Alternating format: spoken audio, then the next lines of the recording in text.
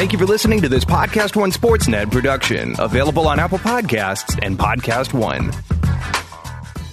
Okay, we're 50 days away, literally, from the NFL.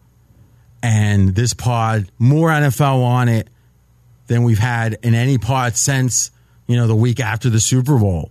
And great discussions about the top quarterbacks, the top coaches. And I have a rare, and it is rare in the offseason, rare NFL best bet. It's a prop. I gave it to you in the best bets of the pod. Now listen, when you got bets from Fezzik, only two-time Super Contest champion, Brad, you got to get down if you're betting. Right? A lot of people don't even bet that listen to the show, but if you do, you got to have 3 outs. 1 out, you can't bet with 0. 1 is the worst. I mean, you're losing so many half-pointers, forget about it. And for those out there that have 1 out, you feel the pain. So why haven't you gotten another out? Well, it's probably driven by not being sure where to try. And that's the thing about BetDSI. They've created a bonus match here, and it's with the promo code BELL101, BELO 101. It's 100% bonus. And that match is something that, you got to play through it, and there's the number of times that you got to turn it over. But what it does, at minimum, it gives you a free roll to find a new out. Meaning, if it goes really well, hey, great, you've got another out. And that's going to be worth so much more, especially if you have less than 3, than any bonus, any reasonable bonus you could ever expect. And if somehow you don't like BetDSI, then with the bonus, even after the turnover, you had the whole experience and you found out pretty much for free. That's the theoretical on it. Because obviously, if you're flipping coins and you're laying 110, you have a negative expectation, and that's the turnover. It's usually going to be about the bonus, but that's the thing. You get a free roll. I can tell you this, when I hire people, whenever I'm doing something potentially, if I'm thinking about buying a new camera for the studio, new mic, they don't deliver it for free and say, hey, here it is, try it out. A couple months later, if you want to buy it, but no, right? It costs money to find the right answer, either time or money.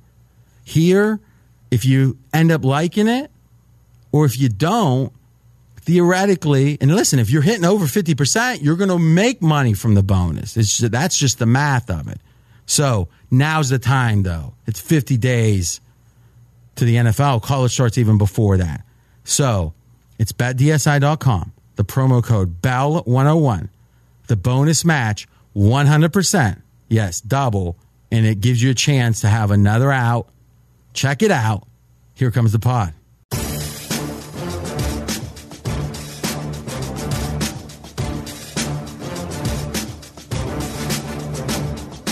Welcome to RJ Bell's Dream Preview.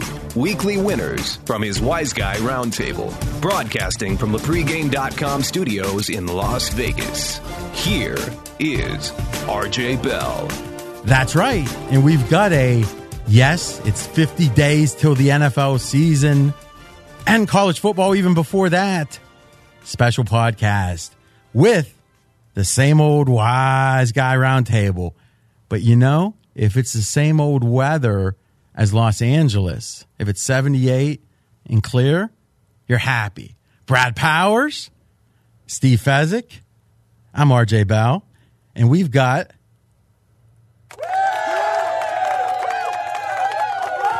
audience a little slow in the uptake there. We got NBA talk. Lakers signings. Fez on an extended vacation, and it was longer than he was granted permission for. We had a trial, and we had a verdict. We'll talk about that. But because he was gone for so long, how did the Lakers do on their signings? What did he think? Again, it's his take on Paul George, Kawhi Leonard, and we haven't discussed Russ and CP3 here. We've got some fascinating sound. Speaking of the destination of Russ, Houston, D'Antoni, the coach, he seems set in his ways. I am not optimistic about that. Then NFL, we got Zeke, we got Dak. Some would call them Zach. That actually rhymed. It worked. Now, Cowboys, obviously a ton of talk. Always. Drama, almost always. But we're going to tie this into a couple of things. One, does Zeke have a point? Because I'm pretty much not a player guy, as in, poor millionaire players. I think maybe the NFL running backs have a point, the elite ones.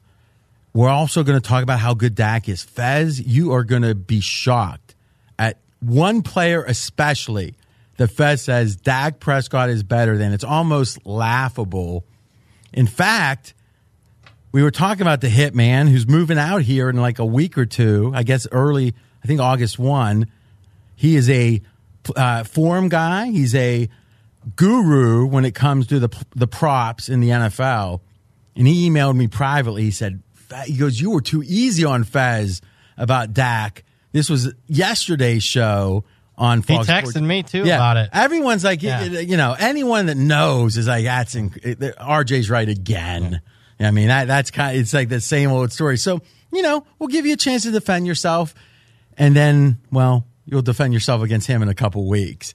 You will be shocked, though, listeners, about that. Also, NFL.com came out with the list of the best coaches. Fezzik and Brad and myself disagree on one each. And then we got Fez's top 10 list. And I think you can guess, longtime listeners, what Brad did with that top 10. I had a big disagreement. We'll talk about that. Also, Madden. Now, you might say, RJ, come on, you're talking Madden. It was like the main topic this week. Brad came in on something with Madden that I thought was a little wacky. Redemption, Brad was right. Then a little Baker Mayfield. Now, SEC this week was the Media Week. Is that how you call Media it? Days. Media Days. Almost Media Week. Yeah, almost. And we're going to do a deep breakdown with all the college knowledge, Brad, and then best bet from Fez, best bet from Brad, best bet from Dave Essler, and a bonus best bet from me, rare during the offseason. I've got one I like. Also, a little WSOP talk. Let's do it. Showtime! Woo!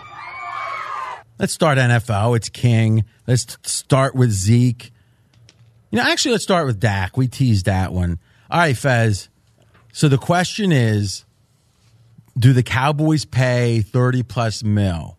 There was talk that Dak might be the type to take a hometown discount. Doesn't seem like he is. Fez, let's start in how good is this quarterback?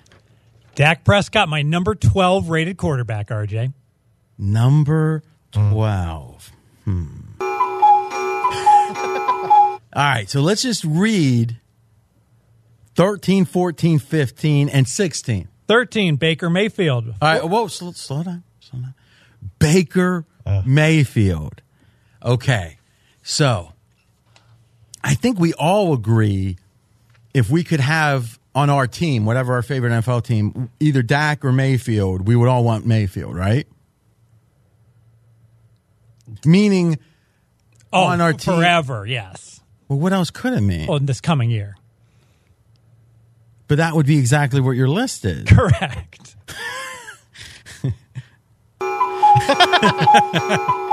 So, I think we all agree with our teams, not in some fantasy world. I'm a Steelers fan. Would I rather have Mayfield replace Big Ben when he retires, or would I rather Dak? I would be Mayfield. Fez? Yes, of course. Mayfield. Of course. It's obvious. Nah. All right. So what we're saying is Mayfield has more upside, Dak better now. Now, how's Dak's trend line?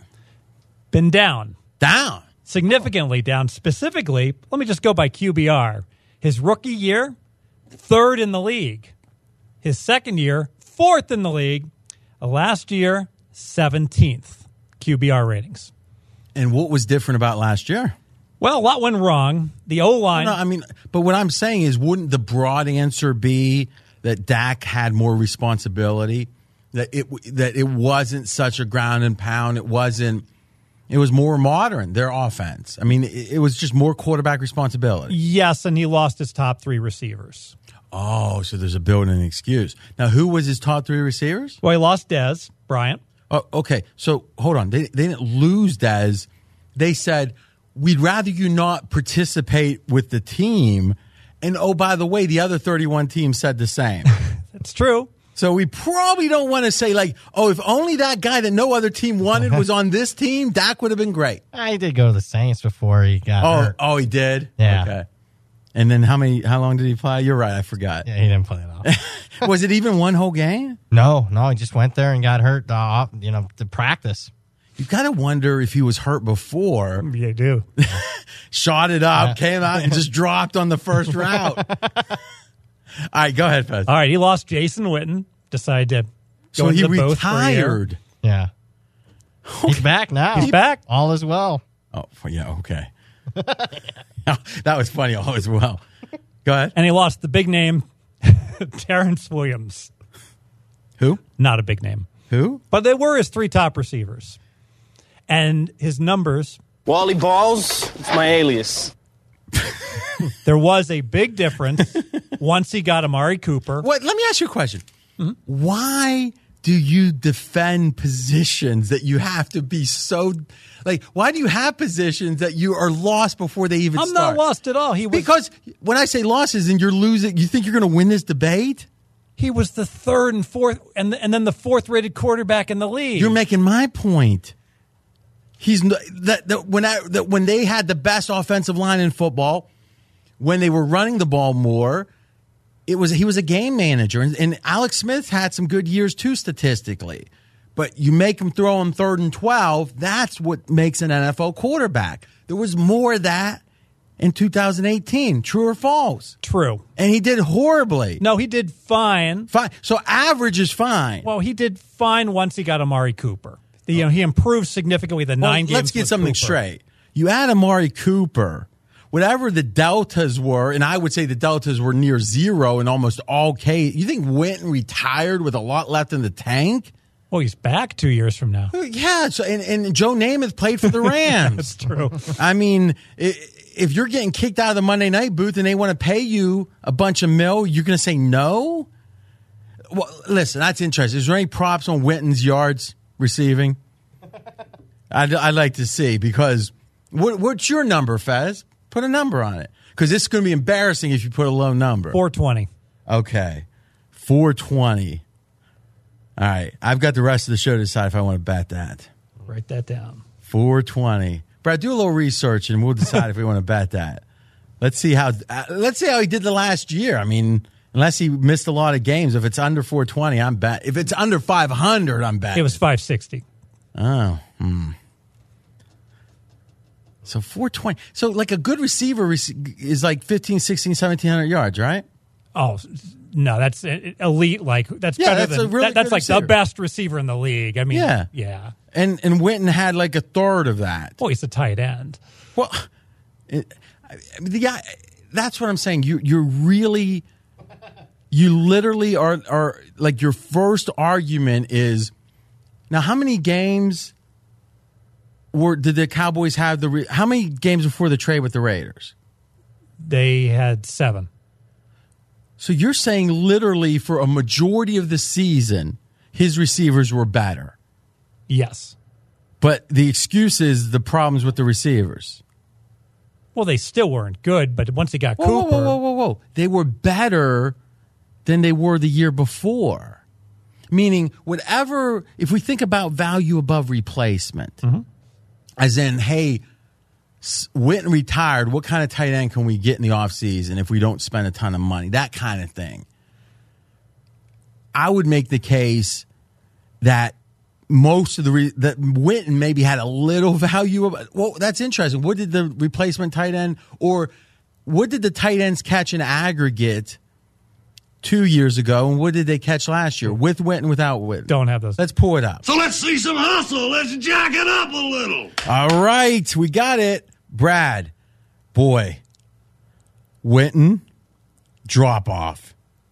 Yeah. No question about it. Starting with one of Witten's best seasons in 2012, where he had 1,039 receiving yards. Year after that, 851. All right, so down. 703, down. 713, steady.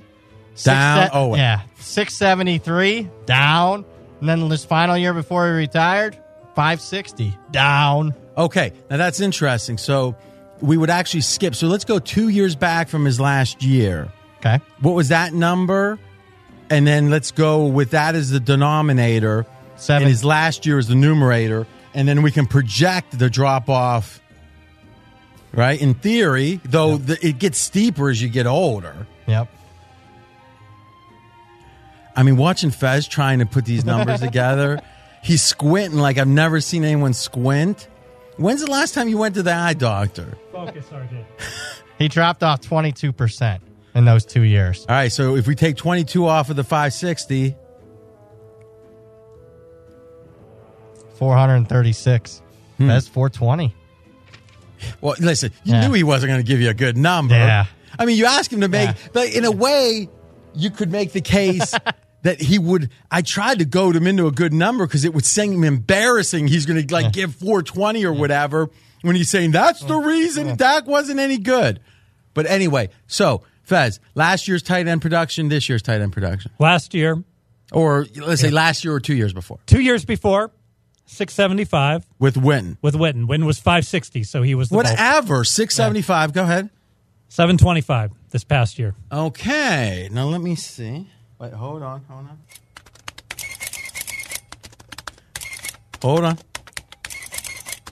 Almost done. All right. So you're saying the reason that Dak suffered was better tight end production.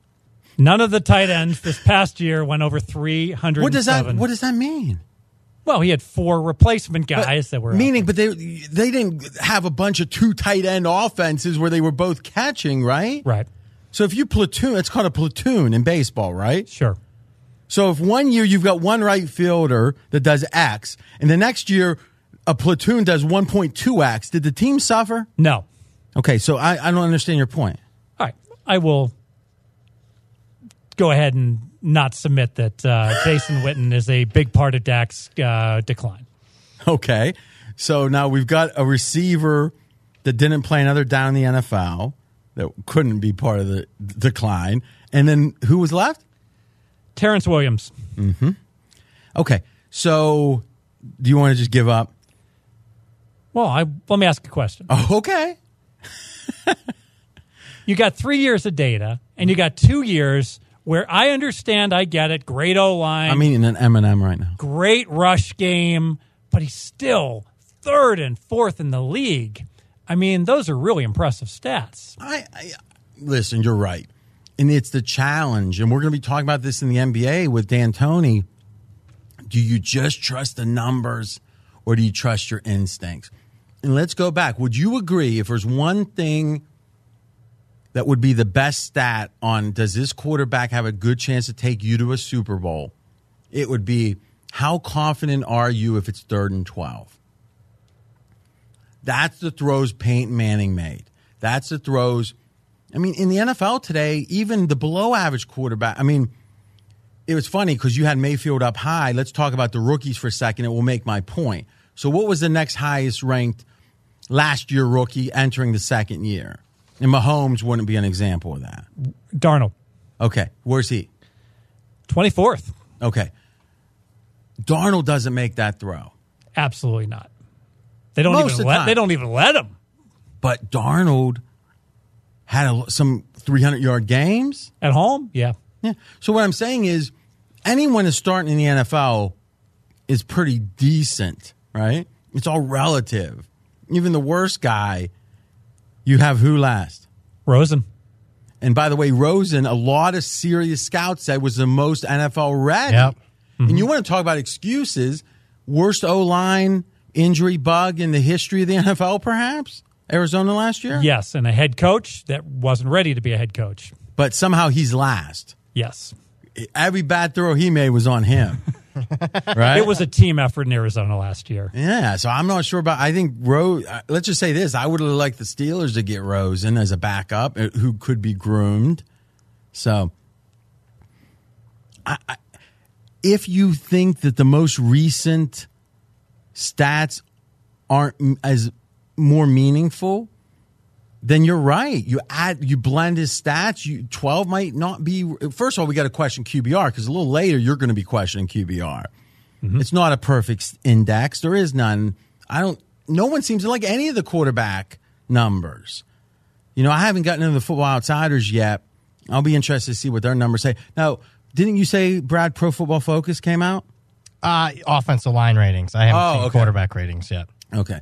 So I blend the 3 years unless I thought last year was indicative of what the future is going to be.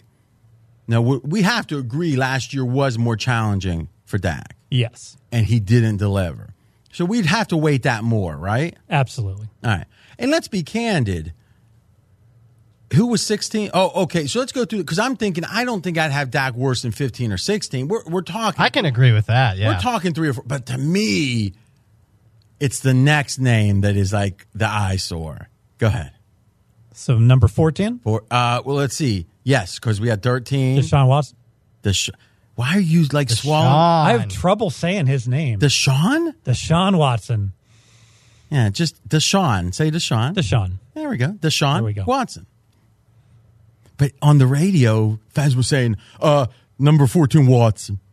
And it's like, he's hoping someone's thinking, like, did Tampa Bay sign someone I wasn't sure about? Deshaun Watson? What's his numbers? I mean, you've got what? What was his QBR last year? QBR was 13th. Okay. 26 touchdowns, 19 interceptions. But had one of the worst offensive lines in front of him in all of NFL, and he wasn't healthy.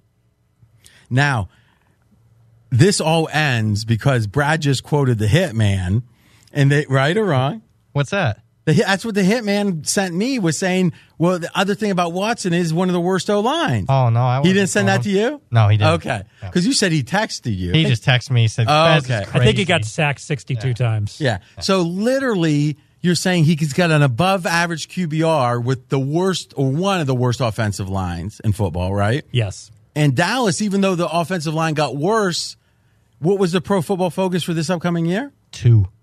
2? Yeah. Philly was 1. Dallas was 2. So it's like, it is. That's if these guys stay healthy. Well, yeah. It's like, how could you do ratings assuming people get hurt? And if the world doesn't end, like, what's he saying? Because Dallas offensive line had some injuries. That might have been. So where would you rank Dallas's O-line last year with the injuries? They'd still be borderline top 10. Yeah, they'd be top 10. So you regret the Watson now, right? Of course, but it's my list. My list is out there. So well, you can listen. New information, man. Yeah, jeez, man. Didn't Colin teach you that? And it's a peer review. Do you want to make it like? I mean, we can make it official. Hold on. This will give Fez. He'll have to use less hair dye if he does this.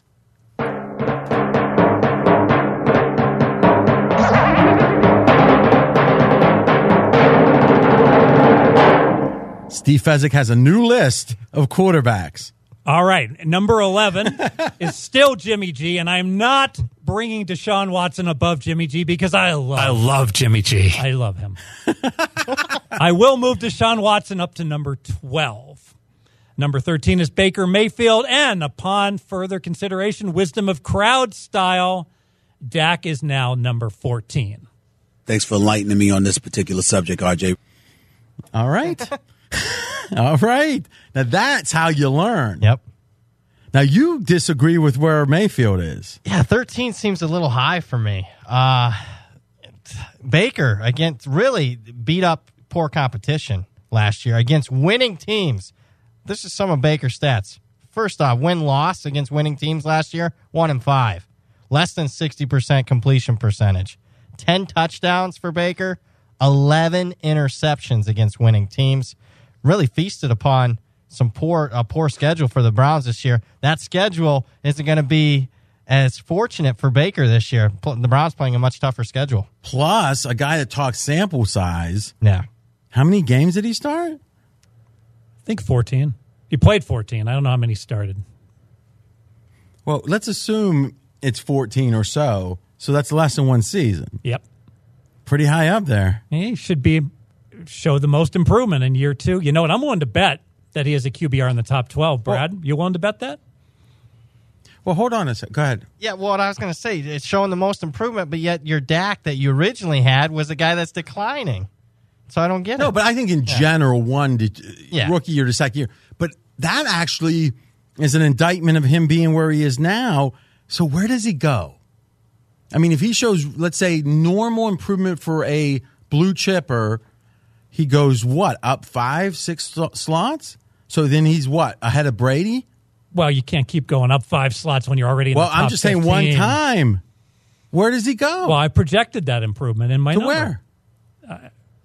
But what I'm saying that number is saying that? My number's saying he's going to be a lot better this year than last year. Oh, really? Your number's for week 1. Well, for the year. No, well, that's asinine. What, you're too lazy to update your list? You just changed it? Because I talked about it for 10 minutes.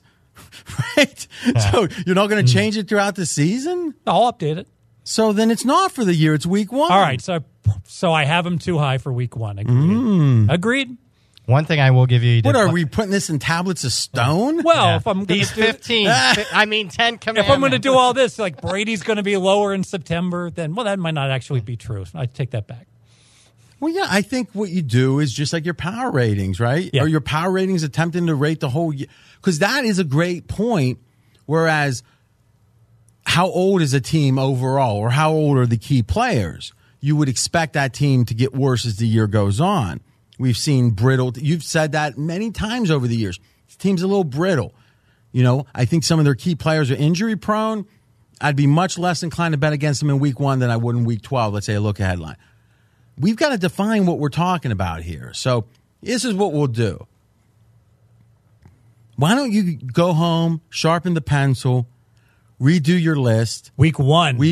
Quarterback. But power remember, it doesn't matter who they play. I understand. It's just how good, like if they just... How good are they September 10th? Exactly. And I think each week you can talk about up arrow, down arrow. I like it. Yeah. All right.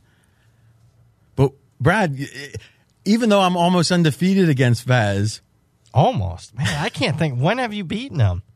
I have a really good memory. I won a couple times, but what happened is that I think both times RJ said, you had a really good point there.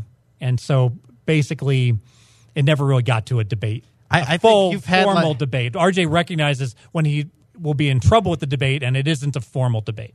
Is that fair? I think it's very fair. Now, usually I would get a thrill from even winning that, like Andre the Giant style.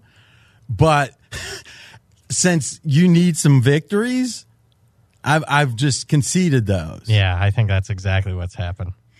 アンドレ・ザ・ジャイアントハンデキャップマッチマイソンスケアガーデンシリーズ以来のことありますかね。そうですね。後仕方ないです。ヘッドバットそしてキックです。カウンターから馬乗りになりました。抑え込むカウント入りました。アンドレ・ザ・ジャイアント対1のハンデキャップマッチに参加することが決定しております。ミドルサイドそして日本勢にとっても Feels good. Next topic. Let's talk about Zeke. It's funny, Daryl and I, we've never really had I don't want to say player advocate, just a guy whose default was usually with the players. And my default is usually honor your contract. Now, Daryl could say, well, my default is be fair to the people who's making you the money. So there's obviously different angles. What I'm trying to do is say it's too easy to default to that and not think it through every time. When are the times the players got a point, from my perspective?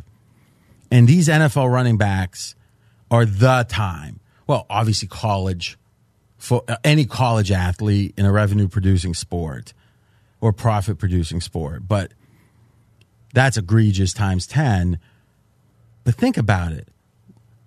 Zeke is probably at age 28 will be the best running back of the prior 7 years. I mean, I'll take that, just yardage, whatever we want to use.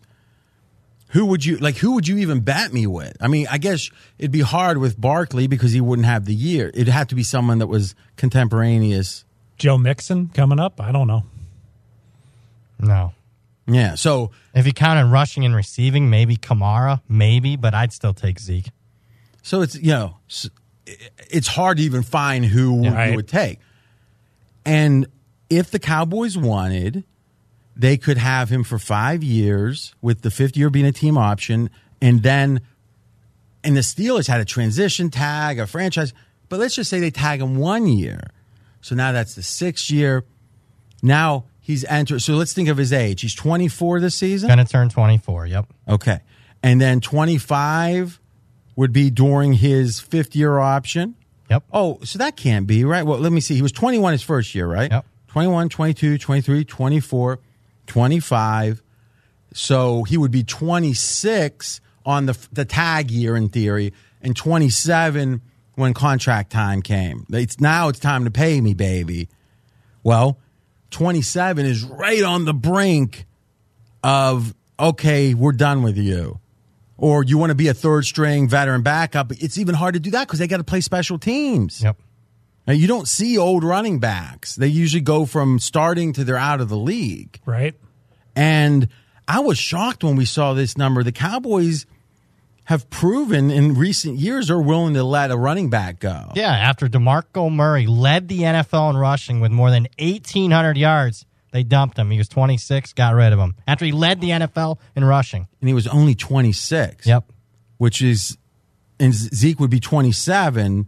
No, Zeke would be 26. He's going to turn 24. 24 this year, 25 that team option year. Exactly. 26 would be that first year of the contract. Well, no, 26 would be the tag year. Meaning if the Cowboys wanted one more year of him, like the Steelers did with Le'Veon Bell. So really, wow, it'd be 27. And that's what Bell was rebelling against, right? Yep. Because they tagged him twice. There's a way with a transition or whatever. Are you up on that, Daryl, the different tags? No, I can't 100% quote him. But either way, it was something no one thought the Steelers could do, but I remember just one person saying, oh, they could transition him, which was like an outdated thing. But since Le'Veon was so, it's one thing if you're paying the 7th best guy, top 5 money or whatever. But when someone's clearly the best guy, and I would say when Le'Veon's healthy and motivated, I'd take him over. Again, if it was just a computer game and there wasn't the intangible, but I guess both the intangibles, neither are great. But Le'Veon was right at the top and still is, I think. And the Steelers were willing to pay even more than you might think for that extra year. Because think about it. What's the shortest contract that would be a payday contract? 3 years, right? Mm-hmm. So he'd be 27, 28, 29. Who in the heck is going to pay Zeke big money at 29? Nobody. So is it fair the best running back of his era wouldn't make generational wealth? And I get it. It's easy to say he's making millions. But the pie's getting split up. That size of that pie is absolute. The question is, how much is Zeke getting? And I think at the end of his career, he would, in that scenario, would not have gotten his fair share. Does anyone... I don't disagree. Strongly agree. I think maybe we need a running backs union because let's face it, in the NFL, who gets screwed? Well, the rookies, the guys coming in on the first contract. And, of course, the running back rookies are the guys that really get it because by the time they're 27, they're already dinosaurs, basically. Yeah. To me, I know the tag's always been something they're saying this is what the union has to fight for next time. I kind of like the tag if it were maybe... Again, I'm just talking off the cuff, and we won't do too much of this. What about you can't use it as the next thing after the rookie deal, but you can use it in another spot? So, meaning, if you signed a Tom Brady, right, whomever, and he got his payday, and then you got one guy, you're saying, because really, what's the whole point of the tag is saying we don't want too much player movement. Effectively, like if we pay you as much as anyone's getting paid, how can you complain? Is the pitch from the owners. Now, the problem is if it's a 1-year deal instead of and maybe the tag should be a 2-year deal. But now you're actually making it more negative for the play. So it's weird. Maybe the tax should be 3 in its top 5. I don't know. But it just feels like with the running backs, because even wide receivers, look at or quarterbacks. Kirk Cousins got tagged and tagged. He made crazy money for those individual years, and he got the big contract. Yep. But a running back's not going to. Exactly. What else do we want to talk about with Zeke? I guess the question is, all right, here it is. Because I've let you ponder this, Faz. Colin's been talking about trading Zeke. And I'm personally thinking that Dak, they shouldn't pay him the 30-plus mil. Because we did all the debate about where he sits. But here's what we know about the NFL is the way you win Super Bowls, and let's give the guys at the Ringer, the NFL guys, credit. They were the first ones to really put this forward that I read or listened to. Either on a first deal, a cheap quarterback, or a Hall of Famer. And if you go back, Nick Foles being the exception, like how do you even put, like, in a way, he was a cheap quarterback because he was a backup, and they had a guy on a rookie deal. So if you summed what the Eagles paid at quarterback, it was fair. It was less than Andy Dalton was making, right? Yes. And Andy Dalton's like the poster child for what you don't want to do is take an average. Where's Andy Dalton on your list? 25. Oh, that seems low. Okay, this is interesting. Who's 24, 23, 22, real quick? 24, Darnold. 23, Mariota. 22, Carr. Well, I agree with Carr. Because, I mean, at some point, you got to take those, unless that injury, no one really seems to know how much it's the injuries. I tell you this, for next year, that's interesting. Sam Darnold versus Dalton. What's the Bengals over under right now? 6. And what's the Jets? 7.25. Okay. So you give me plus 120? I mean, you got the better team. Give me plus 120. And you take Darnold, and I'll take the beige water pistol. And we're betting QBR? Yeah. Well, let's think about this. Yeah, that sounds good. Let me think about this. Oh, my God. I mean, plus 120. He's not ripping you off. Yeah. I'll take it. All right. Good. Now Brad will push the button, too. Yeah, Brad does. You like it? Yeah, I did. That's dirty. That's the way we play, baby. 300, remember. This is NFL. All right. Are you, we're going to get a lot of tweets on this. Are you allowed betting with me at this point, Fez?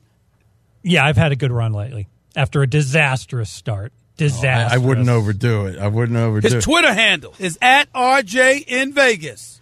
All right. Tell me what you think. Yeah, I mean... Yeah, the only word, man, Andy you do have Dalton. Le'Veon Bell. That'll help him with the play action. I'm not even sure. Man. Robbie Anderson. Enough. Robbie and Nunwa. All right, let's go on to... All right. Oh, so here's the question. If we agree we really haven't had a situation where... And now Eli's the question, right? Is Eli a Hall of Fame quarterback? Some say he is.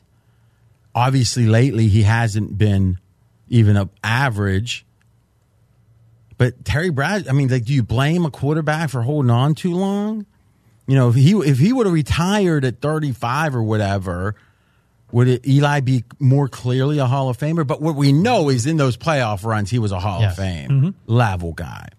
And I don't think we've seen any other situation where a guy for multiple runs, especially, played so much above. Think about it. Usually you play worse in the Super Bowl because the pressure's on. You're against a good team. And Eli was just on another. He played better than. He's playing against Belichick. Yeah. But other than that, and we're moving on 10 years, right? Since the last. When was the last Giants? I want to say 11. Okay, 11. So. Yeah. And then the first one was 08, right? Okay. Yep. So to me. We all agree that you don't want a quarterback somewhere between 12 and 14 taking up $35 million of your salary cap. Yes. So here's the question. No doubt the next year, if Dak left, the Cowboys would likely be worse. But if you were looking to win a Super Bowl, which is the ultimate goal, obviously Jerry Jones wants that, That's what he wants the most. If you had if you were aligned with Jerry Jones with a ticket that you got $10,000 if the Cowboys win a Super Bowl in the next 7 years, yes, no. As soon as they win, you get your money. Would you want Dak signed for the contract they're talking about? No. Wow, I think you're right. Yeah, I think you are too. 9-6-1, year after year, not going to win the Super Bowl. He's going to have a tie every year? That's actually a pretty good record, 9-6-1. All right. So what I would say is Jerry Jones and his mortality is the question, right? So how old is Jerry now? 74, I want to say. Oh, he's older than 74. Over. Hold on. So, and that's the thing. 76. All right. Would he be willing? I would have won over 76. So, is he going to be willing to take, if he knew he was going to, if he knew he was going to live 7 years and be, again, obviously people diminish sometimes with age, I think it will be tougher for the Cowboys to take a step backwards because of Jerry Jones' age. Life expectancy of a 76-year-old male, approximately 10 years. Okay. Fez, the former actuary. But here, Jerry Jones is figuring. I live my life a quarter mile at a time. And if so, there's going to be some signings and probably some overpays and probably bad news for the Cowboy fans. Transitioning, I'm RJ Bell. This is the Dream Preview. Getting ready for the NFL. Coaches. NFL Network came out. We're going to do two things with this. One, what do we disagree with the most from the NFL Network? And then two, what do we disagree on Fez's top 10? And again, Brad, longtime listeners can predict what Brad's going to do. Okay, Fez, we're going to let you start. Read your top 10 to us. You want 10 first or 1 first? Well, let me think about it. Casey Kasem was pretty successful, wasn't he? Oh, yeah. 10, 9, 8, 7. Go ahead. All right, number 10, we'll go with Frank Reich. Yep. Only 1 year of data. It's a hell of a case he's making. That was clever. Well, got nothing to say about that. Well, yep. Well, it's always difficult evaluating a coach based upon 1 year But somehow of he data. slips in your top 10. Who would have been 11? Who was fighting with Reich? Oh, goodness. All right, no worries. Because you're going to finish your whole list. Yep. You've been on a long vacation. Number 9, Matt Nagy, Bears. Similar, 1 year of data. Like what I see so far. Like the scheming he does before the games start. Because you can assess that, right? Well, I mean, it's no secret. You know more football. It's no secret the Bears do really good on their first series. No, that's true. The results are there. But now we're back to sample size. Yes. Continue. Number 8, your friend, Mr. Harbaugh. RJ, I know you want him in your top 10. Number 7, boy genius, McVay. Number 6, Eagles, Peterson. Love his analytics. Number 5. So wait, he's doing the analytics? Oh, he's Mr. Analytics. He's doing it, or he's hiring people? He's hiring 2 guys. And is he hiring people, or the GM's hiring people? I don't know. I think the GM is But apparently, hiring people. your lead is how he's good at analytics. Well, it's possible. And by the way, this is I'll just say it now. This is my disagreement. Yeah, I love and I way over scrutinize game management, and the Eagles are probably my favorite team with New England in terms of game management. Except I think we agree that there's a natural bias there, right? Yes. And how would you describe that? It's about 4% of what a head coach has to do, and it's about half of what I really, really pay attention to. Mm-hmm. So wouldn't you purposely not allow that to over affect your rankings? No, I'm biased. Okay. Hey, admitting is the first step. Number 5, in Zimmer, we trust. 52, 28, and 3 against the spread. I know the Vikings had a down year last year, but Zimmer, you bet on him, you make money. Number 4, Pete Carroll. Yeah. Hold on. I don't like statements like that. Historically, yes. If you had to blindly bet a team this year, maybe it's Minnesota, but we don't want to say if you have bet him, you made money. Yeah, right. Fair enough. Yes. Past returns are no promise of future winnings. Number 4, Pete Carroll. Is he wheezing now? He's No, like I'm all good. excited. He's like jiggling. He's Well, Pete Carroll's kind of a rah-rah older guy, so maybe I'm doing the Pete Carroll with No, I think you were 4. just losing your breath. Number 3, Andy Reid, rock solid. Now, how's his game management? Oh, jeez. Not as good as Peterson's, but the results. Where would you are rank there. if it was just game management? Where would you rank Andy? I wouldn't even. I'd put him out of the top 8, which seems like every. He wouldn't coach- be in the bottom quartile. No, he's got too Really? much 'Cause competition. Yeah, I'm not one to ever judge that kind of thing, but The problem is, RJ, it's almost the bottom quartiles, like new coaches every year. They have like 6 to 8 new coaches every year, and you got to put Reid above those guys. well, I would say the opposite. Like, let's say for the sake of argument that Wilt Chamberlain. Well, I guess is a good example. He was a 50% free throw shooter, right? Which was really bad. Is if a new random guy came in the league, would you take over or under Walt? You would say, well, this guy is one of the worst. An average pro is going to come in and be better. There's a win for RJ. And Yep, if you're right. anything, the youth, I mean, it seems like the whole game theory stuff is something younger coaches are just much more comfortable with. So if anything, if you're hiring a younger coach, the inexperience isn't necessarily a negative. Correct, in that regard. Yep. That was easy for you. I actually think the younger coaches are so overwhelmed with everything else they have to do that oftentimes. Hold on a second. Victory! Go ahead, Fez. Well, there's just so much involved with being a head coach for the first time that oftentimes it just seems like that they don't have the time or the bandwidth So to hire someone to do it for them. They don't have the these billion-dollar companies don't have the time to hire somebody. Exactly. Like, I've never heard that NFL Films Mike going, hey, do we have that 2-point list? No, we left it at the hotel. Come on. Well, what do you mean they don't have time to? They've been preparing for this. You think that the coaches that are interviewing don't come in with their 5-year plan and they don't have all that work done? Oh, there's no way they have it done because they get it. They've they got it get done. it You wrong. have, first off, you have no idea the amount of work these NFL, or you should, but they work like 70, 80 hours a week. Yeah, because there's 100 different things they're working on. No, they have like, I mean, dude, you know how many like quality control guys, you know how many people work for these NFL teams?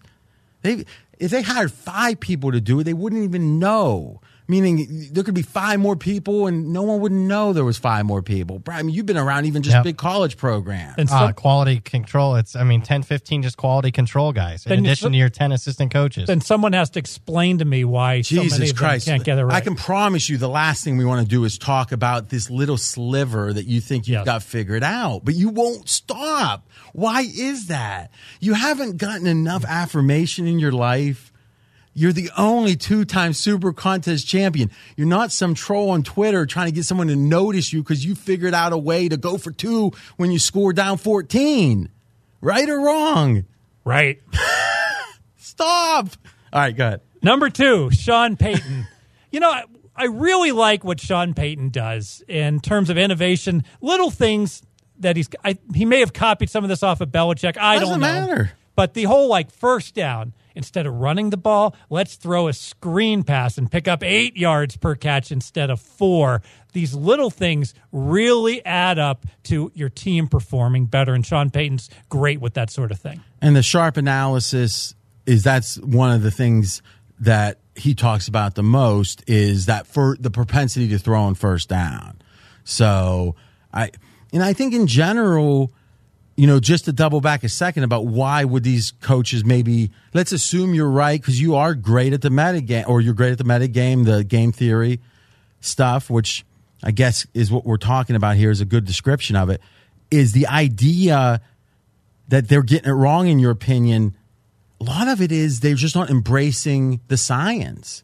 And again, I'm not using that term as in climate science and the Republicans don't like science, but rather if someone told you, Fez, how's your quarterly food allergy test going? Because there's certain people that are huge believers that food allergies, everyone has 30 things they're allergic to. They just don't know it. And it just make, how you have certain meals and you want to lay down and after other meals you feel good, but it's not just if the meal is healthy. Some people will eat a taco and feel good and eat something fairly healthy and feel bad. For those people, it's insane that you wouldn't go and have your allergies tested periodically. And for some people, they're saying all this. I mean, let's be candid. Who's the best coaches of all time? Just give me don't even worry about give me 5. Parcells. Okay. Belichick. Okay. Maybe Lombardi. Okay. Yeah, thank you. Maybe Chuck Noll. Chuck Noll, sure. Okay. Bill Walsh, Landry. Yeah. All right. Yeah. Good. That's a good list. How do you think, in hindsight, everyone who coached pre-2000, so Parcells even would be on that list, how do you think their game theory would stand up to the scrutiny of today's theory? Oh, they'd be clear-cut mistakes across the board. All right. So I guess Walsh was just an idiot. No, it's like poker. The game's evolved. Exactly. So what I'm saying is, if this was obvious, Bill Walsh innovated, more football than anyone, or let's say anyone in the quasi-modern era. I don't know about the single wing and all Paul Brown and all though Belichick certainly does. He was, pretty much there. His dad was. I think that it's almost like when we figure it out, it's obvious. But if we didn't know it a week ago, that was excusable. It's like the minute that someone starts to get something is the minute that if you don't get it, you're dumb. And to me, was Bill Walsh dumb? No. But I'm confused, right? Now, eventually everyone's going to get it because once, time after time, you're seeing you're wrong. And that's the thing, too. It's hard to run these simulations. Like, no one, do you really think Andy Reid has a ability to run simulations? Like the Monte Carlo. Play the game 10,000 times and, if I win the coin toss, I should defer. So really, it's back to the old scientific method, right? Which, again, this isn't exact lingo, I'm sure, but it's you have a hypothesis, you test it, you measure it, and you make adjustments, and you loop it, all right? Right. But what is the measure? Meaning, who's right and who's wrong? I know there's algorithms out there that are tracking and they're judging other coaches. And actually, Sean Payton, if I'm remembering right, and I'm almost sure I am, actually was number 1 on that list, and Belichick wasn't. I can promise you something. If Belichick isn't number 1, I trust Belichick over whatever algorithm is grading him. Yeah, because the algorithm grader has some quirks in it that probably are going to get updated 5 years from now. Yeah, I mean, I would think. Like the example you often have used, which is brilliant, RJ, where you talk about, it's week 14 and the Patriots are up 17 and they'll run some non-optimal plays in the fourth quarter. And remember, that was Tony Romo making a great point on that. And, a good example where Romo's insight, it's not how smooth he is on the air. He's bringing stuff to the announcer's job that no one else has brought. And that's always, Madden was like, that's why Madden got so big. But then every year you get further from the game and it gets second tough. level, third level of thinking. Yeah. So I guess my point is this. I'll make a prediction, no bet, though I would bet it, is in 10 years, most of the things you think are egregious errors will be out of the game. And haven't you seen that in other things that you felt like, this league was behind in this? And then initially one person look at threes in the NBA. That's a great example. Right? Is within 5 years, everyone said, hey, and now it's almost whipping back in some way. Even D'Antonio has said, boy, if I had to do it over again, Nash would be shooting a whole lot more threes. D'Antonio? D'Antonio is the coach at Michigan State. Wally Balls, it's my alias. Zach. Ooh. Wow. I give him that one. I keeps one in the chamber in case you ponder. All right, Faz. All right. I guess that Andre the Giant example was going out the window. All right. So we agree. So finish your list. Number 1, the genius Belichick. I said. So, Brad, you pondered this for quite a while. 10 choices. Which one do you most disagree with? Well, the list looks good to me. No disagreement. So literally your list would be identical. Pretty much. Yep. All right. You're 1 in a million, babe. Daryl, that was one of our great moments on the pod. There was a time Brad had the same exact NFL picks as Fez in a confluence that literally the odds were over 1 in a million. And we pulled up the GNR song and had it playing as a bet as Brad tried to explain it away. I mean, we should have retired at that point. All right, so Fez, I disagree with Peterson.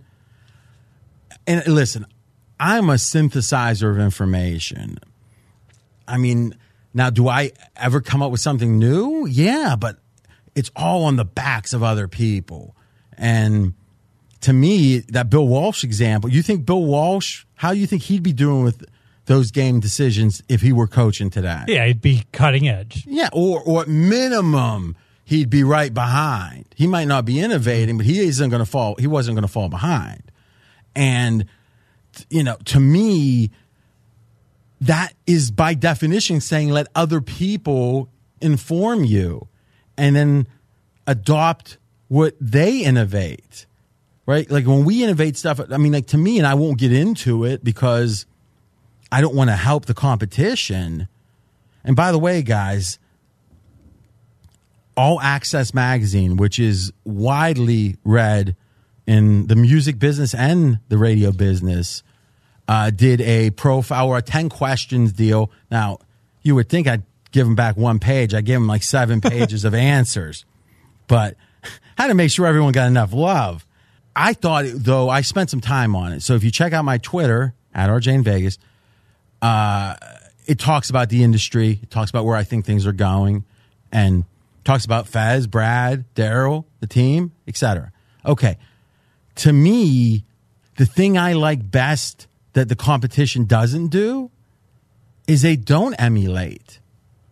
Meaning I try to watch the competition all the time and say, are they doing something better than us? And often, you know, Brad, we just went over today that there was a show doing something, a big show on a big network on the TV side that was presenting odds as a list verbally in a way that we thought was, or I thought was interesting. We discussed it. We're going to start trying to adopt a little bit of it. To me, what we figured out, what makes our success where it's like, I wouldn't say it's a 10x, but I mean, it's far 2x is far beyond on the media side. I mean, if you just look at listeners of the pod, we're probably like, we got to be 7x over anyone. And if you look at the Fox Sports Radio versus any other, even the TV shows, I mean, we're at least 5x. I mean, what? The Fox show gets what, like 50K? Yeah, 50K it was. And we got about 250 on the Fox show. Yep. So you would think, well, that guy's doing, that team's doing a pretty good job. What are they doing? Instead, they seem to like purposely not want to do what we do, which I love. So if you're listening, do exactly what you're doing. Oh, wait, they will do the opposite. You should adopt everything I say is a lie, as Spock said. Uh-oh, what does that mean? Think about that. All right. Imagine if the molecule in my finger was a universe. Little Animal House? Huh? Yes. Did you see that movie, Fez? 3 or 4 times. You did? You never quote that. I'll start. No, please. You've been banned from Andre the Giant. So, anyways, what do we got left in the NFL? We talked about Zeke, Dak, the QB list. Pros versus the world. Oh, wait. We got my quarterback change. Let me just, literally 20 seconds. I was talking about staying on people's shoulders. Mike Lombardi, this guy was Belichick's right. I mean, Belichick says, hey, I want a guy for special projects, and it's Lombardi. Think about that for a second. And, I guess I got a special place because he's treated me really well. He's been a friend to the show, and we had dinner with the wives, and he let me hold his Super Bowl ring. So, but listen, I can have fun with that, but I'm not going to let a guy guide me with, and again, I'm talking about his writings, his podcasts, if I don't think he's right or it doesn't make a ton of sense to me. But again, I'm letting Belichick tell me, right? So Lombardi really didn't like Peterson to the point that it was like an obsession with the Philly fans. And I'll be honest, I felt like he backed down because it's like if you bet the hard 8, right? Bad bet. And you win, was it a good bet? Something had to come up. You bet the hard 8 for 1,000 and you pressed it for 2. Did I hit it? Nah, you didn't hit it. But it was a big balls bet. So, it's a good movie. It's the guy who ended up doing Boogie Nights and then ended up doing, in my opinion, the best movie of the century, There Will Be Blood, Paul Thomas Anderson. His first movie was Hard 8, which was about Reno and more Reno than Vegas. So it's been playing on cable a little lately. I'd recommend it highly.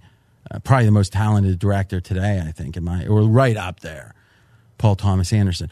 All right, so Lombardi said, and he backed down. He said, "Oh, this Peterson doesn't, he's below average." I'm not sure that's true. Right? Maybe he was wrong about that. But then what he concluded at the end was he was judging him like he judged Belichick, which was, it's kind of interesting. We were talking about film. They have the auteur theory, is the idea that this is a medium film of the director. Doesn't matter who's the executive producer. Doesn't even matter who the actors are. Though they might perform an amazing, he could have got someone else to do that, right? Or close. And that if you could take away one thing and it would hurt the movie the most, it would be the director. And doesn't matter if Brando's in it or whatever. Okay. That's what Belichick is. Like, imagine what would hurt. And again, let's not talk players, because players versus coaches are two different things. But like, if you lost the GM, if you lost the offensive coordinator, if you lost the trainer, if you lost the strength coach, Belichick's, of all the front offices and all the gin joints, is Belichick would be the biggest effect on any team. Is that even debatable? No. And the question is, if Peterson was removed, feels like they could play. It feels like it's infrastructure. It feels like it's the Eagles front office, like we were addressing with the analytics. I think the Eagles front office might be number 8. Or where do you got Peterson? 6. Oofa. That might make sense. But you're telling me you're starting the program from scratch? Who's 7 and 8? McVay's 7. Oh, my God. The boy genius? And your friend Harbaugh is 8. The fact that you would think, you feel embarrassed right now. No. You think that Peterson would be better to start a program than John freaking Harbaugh. And by the way, his brother, coach of Michigan, what are you laughing at? He smells. That's what. You mentioned it. Bias towards the game theory and the analytics. But I got that part, but it's also something he has nothing to do with. You think he's doing the math? No, he's got guys doing it for him. But for him, we're having the same conversation now. For the Eagles. Okay, so how does he get credit for that? Because he's the first one with the balls to go for 2 when his team's down 8. Okay, that I accept, and I'll give him a ton of credit. In that Super Bowl, he's the one deciding the Philly special, or at least checking off, saying, okay, guts. Listen, alligator blood. Guys get fired for making bad decisions down the road. You don't get fired when you're in the Super Bowl, but yeah, you know what I'm saying. Alligator blood, no doubt. Right. Give him. In fact, I didn't give that enough credit. Great point. Doesn't come close to saying he's better than Harbaugh, who won a Super Bowl, all right, and didn't need the Philly special. So, I guess what I'm saying is, let's be candid, because we're not here to be right. The fact I'm right 99% of the time when we argue, it doesn't even matter. It might to the people out there, all the hundreds of thousands tallying it up, but to me, Faz, it's the truth that matters. You can't say that insight, that the Philly front office versus the head coach, isn't something that is like, wow, that's a good point. That's a great point. So how are you going to downgrade him? Well, I think it, like we said, wisdom of crowds. No. Because if anything, if you always go by wisdom of crowds, you'd always think the line was the market line. That's by definition the wisdom of crowds. Yes. So the wisdom of crowds isn't always right. But the wisdom of RJ is rarely wrong. Well, I don't know about that. I can argue the points well. I'll agree with that. But what I'll say is, think on that. Let's talk about it next week. But, Brad, you've been sitting here. What do you think? After further review, I maybe have a disagreement with Fezzik's list.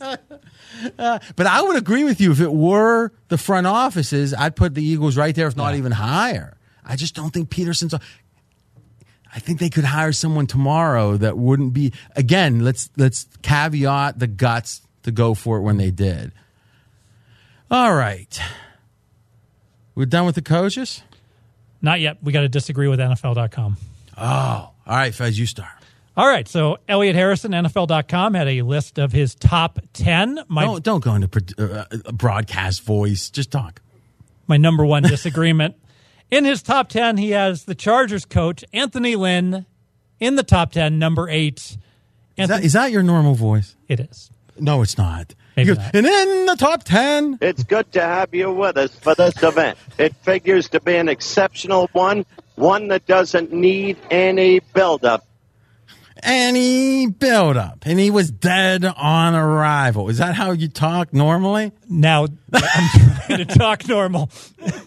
It's going to be a little difficult. But I don't have Anthony Lynn in my top 10 or in my top 15. He's about number 20 on my list. And your non-existent list past 10. Yes. The mythical list. And again, maybe I just have this bias because Anthony Lynn, the areas of coaching that he struggles in are the ones I pay the most attention to. So I'm probably a little bit too harsh, but having him in the top 10, anyone who watched the Chargers lose to Denver at home last year, if you disagree with me and you think he should be in the top 10, go back and watch that game, and I think you'll come back and say Anthony Lynn does not belong in the top 10. You know what's funny? It reminds me of his list. I don't know if you know this about WWF/E lore, but the Intercontinental title was awarded initially, but they said they had a tournament in Puerto Rico that never existed. I did not know that. Yeah. I've been hanging and banging for years. Was that Bruno Sammartino? The guy that just spoke? No, the first Intercontinental title holder. Do you think Bruno would have taken the second title? Morales. No, I think Pedro Morales. I think it was actually. But Pedro did have he was the title holder when Ivan Koloff beat Bruno. There's actually tape of that on YouTube. The whole Bruno, I think, had been champion 7 years, 8 years, hadn't been beat. When he got beat by Ivan Koloff, the Garden, and they have tape on this. You could, like the old saying, you could hear a pin. You could hear a pin drop, is how Fez would say. Is literally it was a hush, and it was like they couldn't. It was like seeing like Superman, fall, stumble and fall. It was unbelievable. But then what they tend to do in wrestling is they have a bad guy win, and he holds the title like the Iron Sheik did against Backlund, and then the next good guy comes in, WWE style. Yeah. That's what they've done. But again, it was Pedro, I think, if I'm correct. Yeah, that sounds right. I remember Tito Santana, long-time Intercontinental champion. Macho got it from him. Oh, Macho. Yeah. He's tough. I could spend about a whole year just going through Macho interviews. I could, too. I've spent many nights going through old promos of his. All right. So, Fez, what's next? Oh, so I agree with you. I mean, he's bottom half the league, in my opinion. All right, Brad, what's your big disagreement? I'm going to go with Mike Zimmer, who is number 10 in the NFL.com list. I have Mike Zimmer much higher, and it just comes down to this. If you blindly bet on Mike Zimmer... So, Fez, you got him much higher too, right? Yeah, number 5. But you agree with the list. All right, it all works. Go ahead. Yeah, I agree with the list. It works. So, if you blindly bet on Mike Zimmer since he became a head coach in 2014, you have hit about 65% against the spread. That's better than anybody, including Belichick. If you bet on Zimmer, you make money. You did well. You've made money in the past. Doesn't mean you're going to make money in the future. But when you can beat the market over 5 years at 65% clip, I think you're better than. And no one else is over 60, even Belichick. You're listening to RJ Bell's Dream Preview.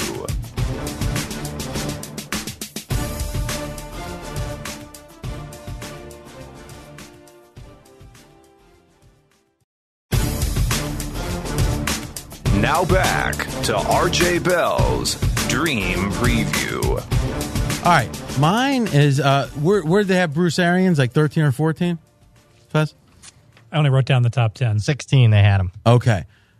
I think that's way too low. He's better than that. Colin today was talking about Arians, and we're taping on Wednesday here at the pregame.com offices in Las Vegas at right now 6:30 Eastern or 6:30 Pacific local time. And the weather, it's 99 degrees.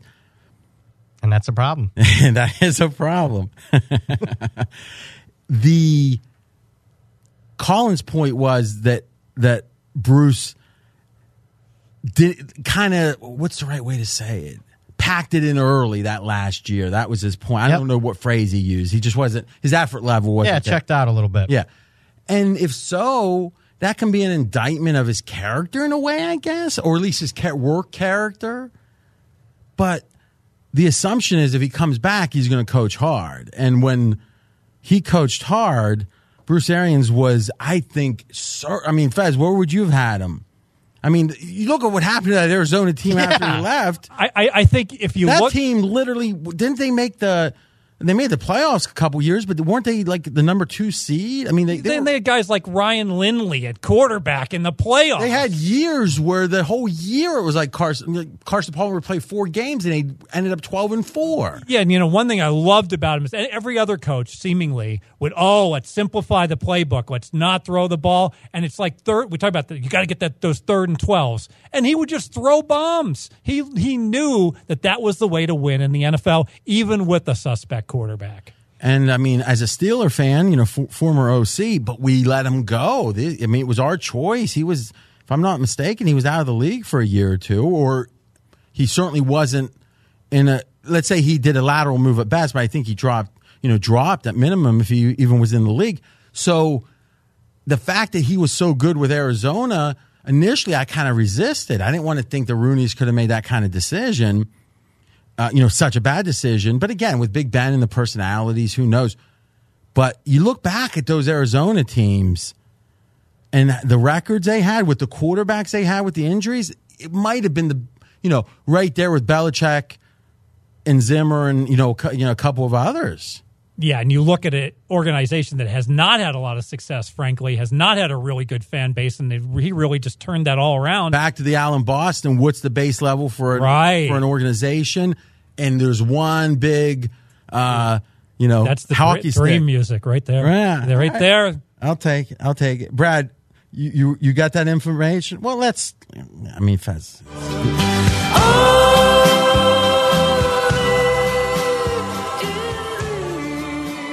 He went to the Colts right after the Steelers. Like a special assistant? No, he was OC and then ended up becoming the interim coach that year. Okay, I remember now. And then there was and then he went right to Arizona. Guys, correct me if I'm wrong. I think he had a health issue in his final season, and then he's gotten a clean bill of health. Well, I mean, we listen, when a guy retires early, and again, for him, how early was that? I don't know. It's usually he doesn't want to abandon the team. It's a health issue. So I think most people over 50, you could say they got hypertension or they can lose some weight or whatever, right? All right. Real quick, Colin was going on and on about Shanahan, and I agree. I think in this way, I think Shanahan has the potential to be a great coach. He seems to have all the makings. And you could look at his quarterbacks and say, with Mullins, if I'm remembering correctly, was the quarterback last year that had like shockingly good numbers. I think he was a QBR like right around 20 somewhere. It was amazing. 3rd string guy. Who had a QBR of 20? Mullins. 20 like he was 20th in the league. I'm sorry. Oh, okay. Yeah. Oh, okay. Yeah, when you say QBR of 20. Right. He was ranked like somewhere around 20th. Okay. Again, you have a computer right there, right? I'll look it up. Yeah, I mean, if you're going to talk about it, you might as well. Let me guess, as if Google didn't exist. 20? Funny story before you got here. Fez was asking, "Does anybody have this? Does anybody have this?" Daryl goes, "Hey, it's Google. Go to Google and type this." Bro, I was just getting ready to say that. Bro. I was about to light Fez up right No there. one likes a tattletale, Brad. Yeah. It was classic. Why are you crying? Why are you crying? Go ahead, Fez. Mullins, 21st QBR. Hey, good guess. Yeah, it was. All right. There's 3 topics you haven't addressed in the NBA. The Lakers signings, the Clippers signings. Jeez, you were gone when the Clippers had? Wow. Let's go with 60 seconds. You're on the watch. Brad, and you can address any of those. However, but you got 60 seconds. Go. Love what the Clippers have on defense right now. You look at Paul George, number 2 in his position in real plus-minus defense. Obviously, Kawhi Leonard can cover anybody. Patrick Beverley still with the team. He was number 6 in real plus-minus, and they picked up a guy from Portland, Harkless, who was number 12 in real plus-minus. So many of these other teams making acquisitions, but the Clippers have 4 guys here who can all play defense. Advantage Clippers. And theory is Iggy might be coming there. Oh, wow. Yeah. Huge. Houston, Harden and Westbrook. Everyone's talking about the offense. How are they going to coexist? They both want the ball. What no one seems to be talking about is the fact that neither plays defense. Westbrook, number 32 in defensive real plus-minus. Chris Paul was number 1 in real plus-minus defensively. Now, that's fascinating because we actually had sound from Kenny the Jet Smith saying he thought Westbrook motivated was a better defender than Chris Paul. So the question is motivation. Last one. Let's talk Lakers. Love that they added shooters. Obviously getting Danny Green, paid for him, but I think that that's really important that they pick him up along with Quinn Cook. So I like the acquisitions that the Lakers made. Wow, that is crazy. How long did it take? 1:15. Not bad. That was pretty good. All right. Should have... Lakers Cousins is the good acquisition, Fez. Dollar for dollar. So let's agree. We talked about Cousins last week. On the pod when you were, at one of the Hawaiian islands that normal people can't get to. Is it true or not? Just true or false? Did you have to take a plane that needed to be chartered to get to the location? False. In all the 5 boroughs, I'm known. I'm known all over the world. All right, I'll believe it. That's not what your agent said. Now, if you say you've got a big 2, and obviously I'd say LeBron, though year 17, a historic number of minutes on those legs. You had the AAU article at ESPN. Did you read that, Brad? No, I haven't. Give it a read. Okay. It is, Zach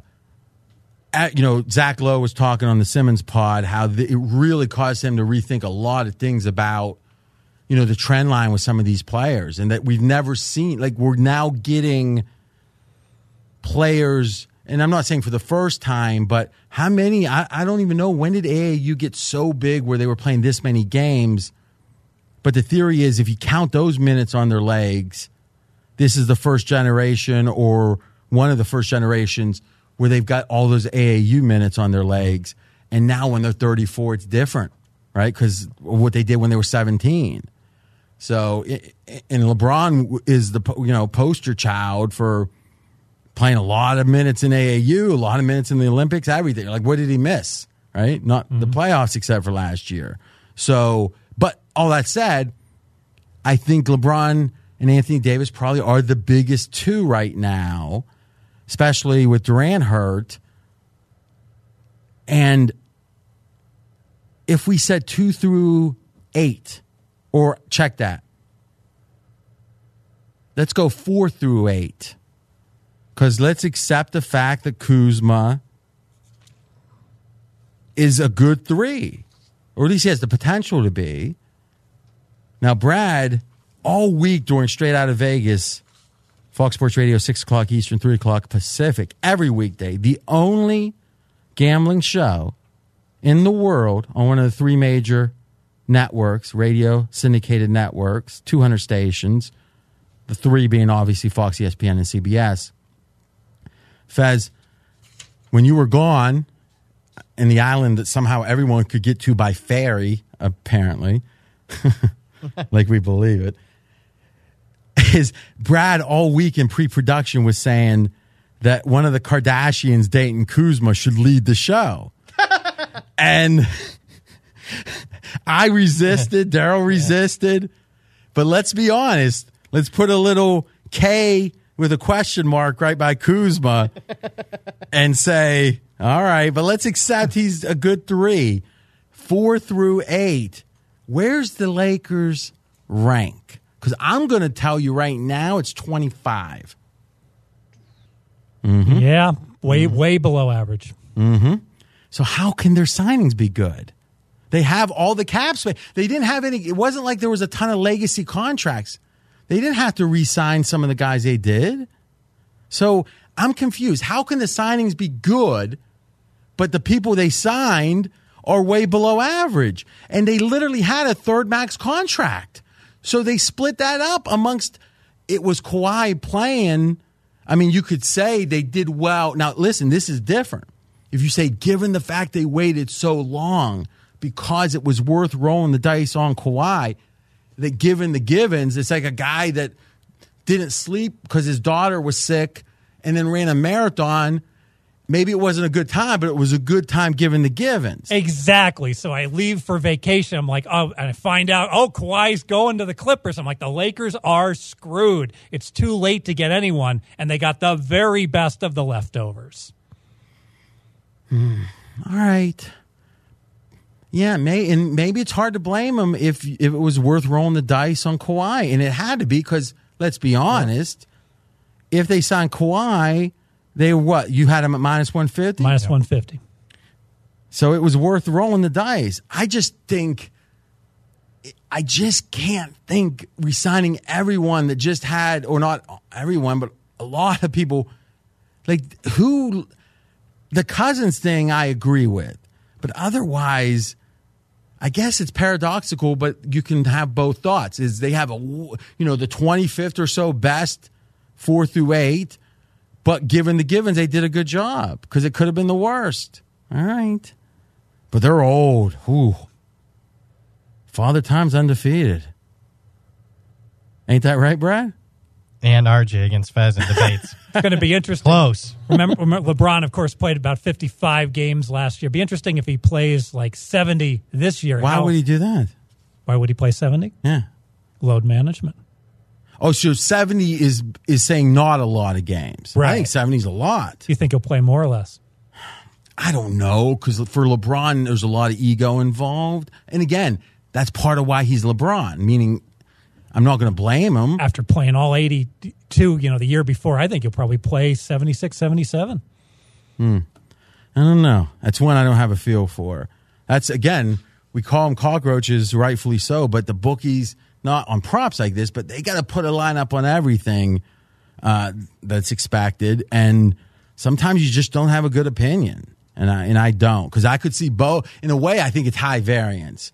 I think he could be 77 or above, or he could be, like if you gave me plus 400 that he played 67 or less, I'd take it. Yeah, I agree with that. And also a lot of it depends on their where they are in their playoffs. If they're kind of locked into the 3-4, but that never really happens. Yeah, it's true. I mean, because especially not in the West. Yeah, especially how good the West is going to be.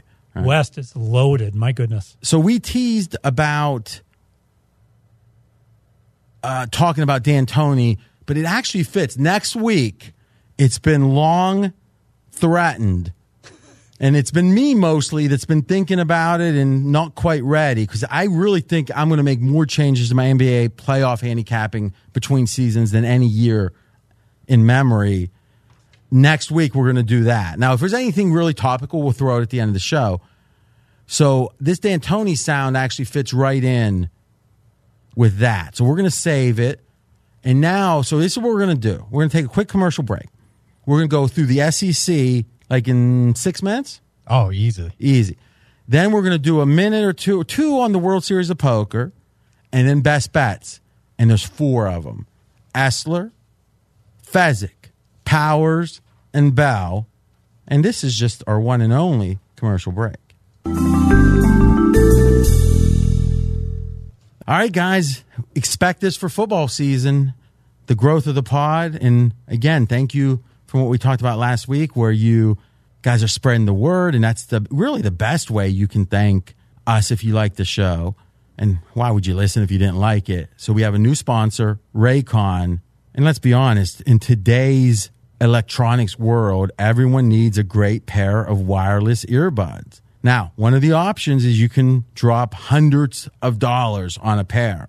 You need to check out the wireless earbuds from Raycon. And listen, obviously, when you're paying hundreds and hundreds of dollars, you would say, well, you get what you pay for. And maybe there's truth in that in certain circumstances, meaning if you're in a very quiet place, you're listening to classical music, and there's that huge dynamic range. Yeah, but let's be honest. What are you doing most of the time that you have your earbuds on? You're out and about. And that's really what Raycon is built for. And you're getting it for half the price of any other premium wireless earbuds on the market. And they sound amazing.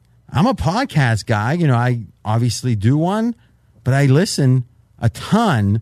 And in my experience, the Raycon, again, at half the price, very positive for the pods, for the music in most cases. And, I would say to me, I don't have the ears. If you got those supersonic ears, maybe you can hear a difference. I can't. And at half the price, that difference better be mighty, mighty big. What are you waiting for? Go to buyraycon.com/Bell. So let's spell that. Buy, B-U-Y, Raycon, RAYCON.com/Bell, B-E-L-L, to get your 15% off your order. That's buyraycon.com/Bell for 15% off Raycon wireless earbuds. If you've been eyeing a pair, now is the time to get an amazing deal, that 15% discount, and you can get it only buyraycon.com/Bell.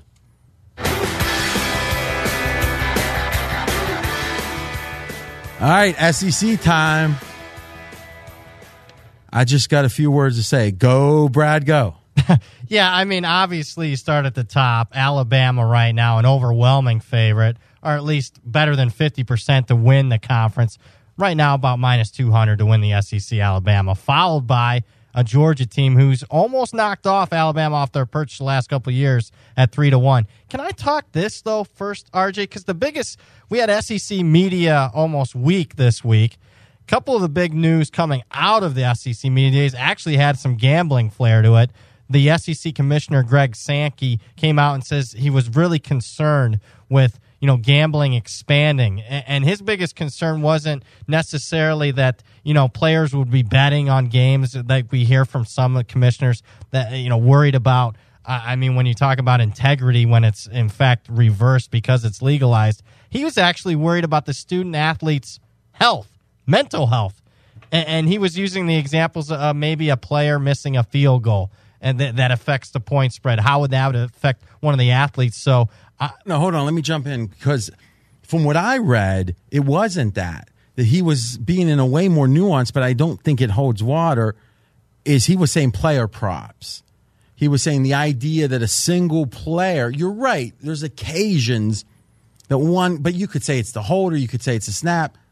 But if you bet a guy over 19 points in a college basketball game, it's that guy, right? So, yeah, the problem is, you can't bet player props at the college level. It's not even hardly widely available. So, but again, how? Unless it's a big, a huge like NCAA. But it's also game. But in a way, it's in-game betting. If someone's so. Listen, I'm not saying the guy made a ton of sense because, I'm not a college player prop guy, so I'm not really thinking what's available. Obviously, we don't know what's going to be available as things keep growing. To me, the real story is, and let's give him some credit here, the NCAA cares about the players. That is priority number one. Huh. What you don't think so, Brent? No. Now, listen, to me, this isn't political, but when I came up, The Art of the Deal was a huge book in the late 80s, meaning I was in high school and just went to college. I read The Art of the Deal back then. And the one thing I remembered, and when Trump became president, I reread it just thinking, hey, it's pertinent. But the one thing I remembered from reading it a long time ago was he talked about Jimmy Carter, former president, and this would have been in the mid-'80s maybe, walks into Trump's office, had never met Trump, and he said, Donald, I need you to donate $5 million to my, I think it was building the houses. And Trump said that's why he became president. To have the balls to walk into someone you never met and say, I need $5 million. And in a way, how did this dude become SEC? I don't know how people become commissioners. of the SEC. Yep. But I know it has something to do with the fact that he would walk out there with a straight face and he could possibly say, we're so concerned about the players' health, and this gambling, I think, is a big problem. It's not that they're not getting paid. It's not all the other crap. It's the gambling. And he said it. You could think he was a mortician. At no point did you get any sense he's winking. Or That's why he's the SEC commissioner. Every time I call a game, you call it a business. And every time I call a business, you call it a game. So that's a great draft. I think, to be honest with you, it's not worth even talking about because, one, I'm not even sure if it makes sense. Like you said, he was very specific. He had a phrase that was like single player. But there's a bunch of – I'm not a daily fantasy player, but there's a bunch of that in daily fantasy. Oh, yeah, there is daily fantasy. So that feels like more of the problem. Yeah. So I don't know, right? I would say this, again, these are sharks. I mean, these are like bloodsuckers. I mean, I'll bring out the line people love, the shrimp buffets at the bowl games. That's what these guys are living off the however they say it, how do they say it, the teat, or however they say it in a way that's not offensive, of the industrial complex of NCAA sports. It's like a big not a Ponzi scheme as much. It's a big kind of self-dealing. So self-dealing, and again, I'm no expert on this, but in government, it's like you know, Halliburton, the famous thing with Cheney, he was the former executive there. Then Halliburton's getting all these contracts.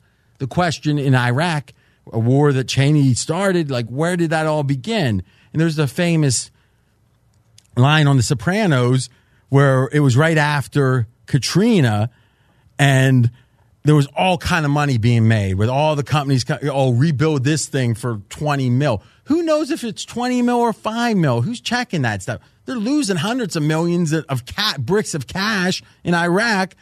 People aren't counting the money all that closely. And Tony Soprano said, so what, how's things working out after Katrina? He goes, let me say this. Dick Cheney for president of the universe. Wow. So, and again, now how much, not that David Chase has great insight necessarily into how truthful all that crap is. I don't know, right? But what I know is in the government, there's a ton of self-dealing. There's a ton of people. Hey, I loved Reagan, all right? I thought that it's hard to dispute, in my opinion, that we won the Cold War. And that was, I'm just old enough to remember hiding under my chair because it's a nuclear bomb drill. As if I get under my little wooden desk, it's 1/8 of an inch, is going to save us from the nuclear bomb. And in 1992, let's call it 90, you weren't thinking about nuclear war. And you were, Fez, you're significantly older than me. You remember that, right? In Dayton, you probably did the bomb drills. I only remember tornado drills. Oh, so Fez is trying to act like he's young, like somehow, I guess with that jet black hair. I mean, you don't even see that in, even 10-year-olds don't have hair that black. No. It's a Reagan, speaking of Reagan, everyone thought he dyed his hair. And he swore and everyone swore to the end he didn't. But it's funny, if it was today, there'd be like some big special where they cut his hair, do the analysis. We're going to have to do that with Fez. Yeah. Oh, minus 900, is he using hair dye? All right. So where were we? You're wrapping up the SEC. Talking about the NCAA guy. Oh, okay. So anyway, Jimmy Carter came in. Yep. This guy did about the same thing. Go, Brad, go. So, with regards on the field with the SEC, it's more of the same. Alabama, the clear-cut favorite. The stats out there for a lot of people, but Alabama's been favored in 126 of their last 127 games. And right now in Vegas, you can bet a majority of Alabama's games. And the closest point spread for Alabama right now in any of their regular season games, 13 on the road against their arch rival Auburn. So clearly, outside of Georgia, Alabama still has this clear separation between them and the rest of the league. I guess the one weakness that we saw from Alabama, maybe Nick Saban kind of pinpointed it today. That was one of the major news that's coming out of his press conference today. He thought one of the reasons why Alabama really struggled in that championship game was he had a lot, not players, but assistant coaches that were more worried in the process going up to that game, more worried about their next job instead of preparing Alabama against Clemson. So he brought that up today, almost setting the tone that he's not going to tolerate that moving forward among his assistant coaches. Well, so it's funny because when he's winning, that was one of the reasons that Saban, he can even lose assistants and he's fine, yes. Right? A la Belichick, where with Clemson, they've had an amazing consistency. Yes, you're right? Correct. So it's kind of interesting that now that they lose the one game, that's the problem. So Saban's not an excuse maker, and maybe he felt like it hurt the teams in the prior years, but he still was able to win, so it wasn't worth talking about. But hey, same thing with Belichick, right? If you win, if you're going to hire a coordinator, isn't Alabama the first place you're going? Yep, absolutely. And Georgia clearly is that second team right behind Alabama in the SEC, and Georgia is a team that, looking at this year, might have the best offensive line in the entire country, but very inexperienced at the wide receiver spot. Have a top 5 quarterback in Jake Fromm. Georgia's a team that's going to be favored in all 12 of their games this season. I will be stunned if it's Atlanta in the first week of December, if it's not Alabama versus Georgia for the SEC championship game. I'm always questioning words like stunned. So if I said it's not Georgia, Alabama, what kind of plus number are you giving me? I'm going to give you 4-1. Okay. So that means when it's 80%, so 20% event happening stuns you. Yeah. I exaggerated. I pulled a fast. All right. I would be surprised. All right, that's a good word. Yeah. Stunned is like, yeah. I mean, you got to give me 20-1 on stunned. Fair enough. I wasn't going to do No, that. do you like that number? Plus 400 on it not being those two? My first inclination. Who's the best team in the SEC otherwise? It'd be LSU. But the LSU, has to go to Alabama. And right now, LSU's a 16-point dog in that game. Oh, so who's the best team in Georgia's side? Florida. And right now, Georgia's about a 6-point favorite on a neutral against Florida. Ooh. So what's even the odds in that game? That a 6-point favorite's going to be one on the money line in college football? Plus 220. Okay, but so you're giving plus 400 on plus 220. But I guess Georgia's going to have an edge in the throughout the other games too. But okay, then that price lines up probably right. Yeah, because Florida has to play at LSU, so that's a big negative for Florida in conference. Okay, and just to be clear, Georgia doesn't play Alabama on the schedule. When you say they're, that's exactly. Go ahead. Yep. All right, continue. And, speaking of LSU, clearly would be the third best team. I think this is Ed Orgeron's best team he's had, 16 returning starters, finally has some stability, probably for the first time for LSU in nearly a decade at the quarterback spot. LSU is a team I'm really high on. I have them number 4 in my power ratings in the entire country. But you plug that into LSU's schedule, and I still can only get LSU to about 9 or 10 wins max this year. That's how tough their schedule is. Talk Florida. Dan Mullen did a really good job this past season. 10 wins for Florida. Arguably had their best season since Tim Tebow's senior year at quarterback for Florida. This year's team experienced quarterbacks back for Felipe Franks, who really was one of the most improved quarterbacks in the country last year. Defense's experience. I think clearly LSU and Florida are clearly the second best teams in their divisions outside of Alabama and Georgia at the top. Then if you're looking for maybe some sleepers in the conference, Tennessee would be my one sleeper. The team that I'm higher on in my power ratings than the rest of the market. This is, second year Jeremy Pruitt. I know Tennessee, you're laughing a little bit. Hey, if you want to bet, go right ahead. I'm taking over 6.5 wins for the Volunteers. Team that plays a very soft non-conference schedule, is the most experienced team coming back as far as the power ratings. What's the little giggle there? Is it the Georgia-Tennessee game? Yeah, our video on Georgia-Tennessee from a couple years ago. And you won that one easily. That's a long time ago. Don't worry about it. No, I like reading your eyes. Now, if there's one team that, he's like almost cracking me. Like, looks, I didn't say looking at your eyes. I love reading your eyes. You were, jeez. My goodness, Fez, you're turning into What was he? I wasn't looking. What was he trying to do? Like acting like you were... No, he was like smirking and his eyes was going like I got one right against Brad like years ago in a video, so and he's just I'm reliving it. Again, when I said I like reading your eyes. Women weaken legs.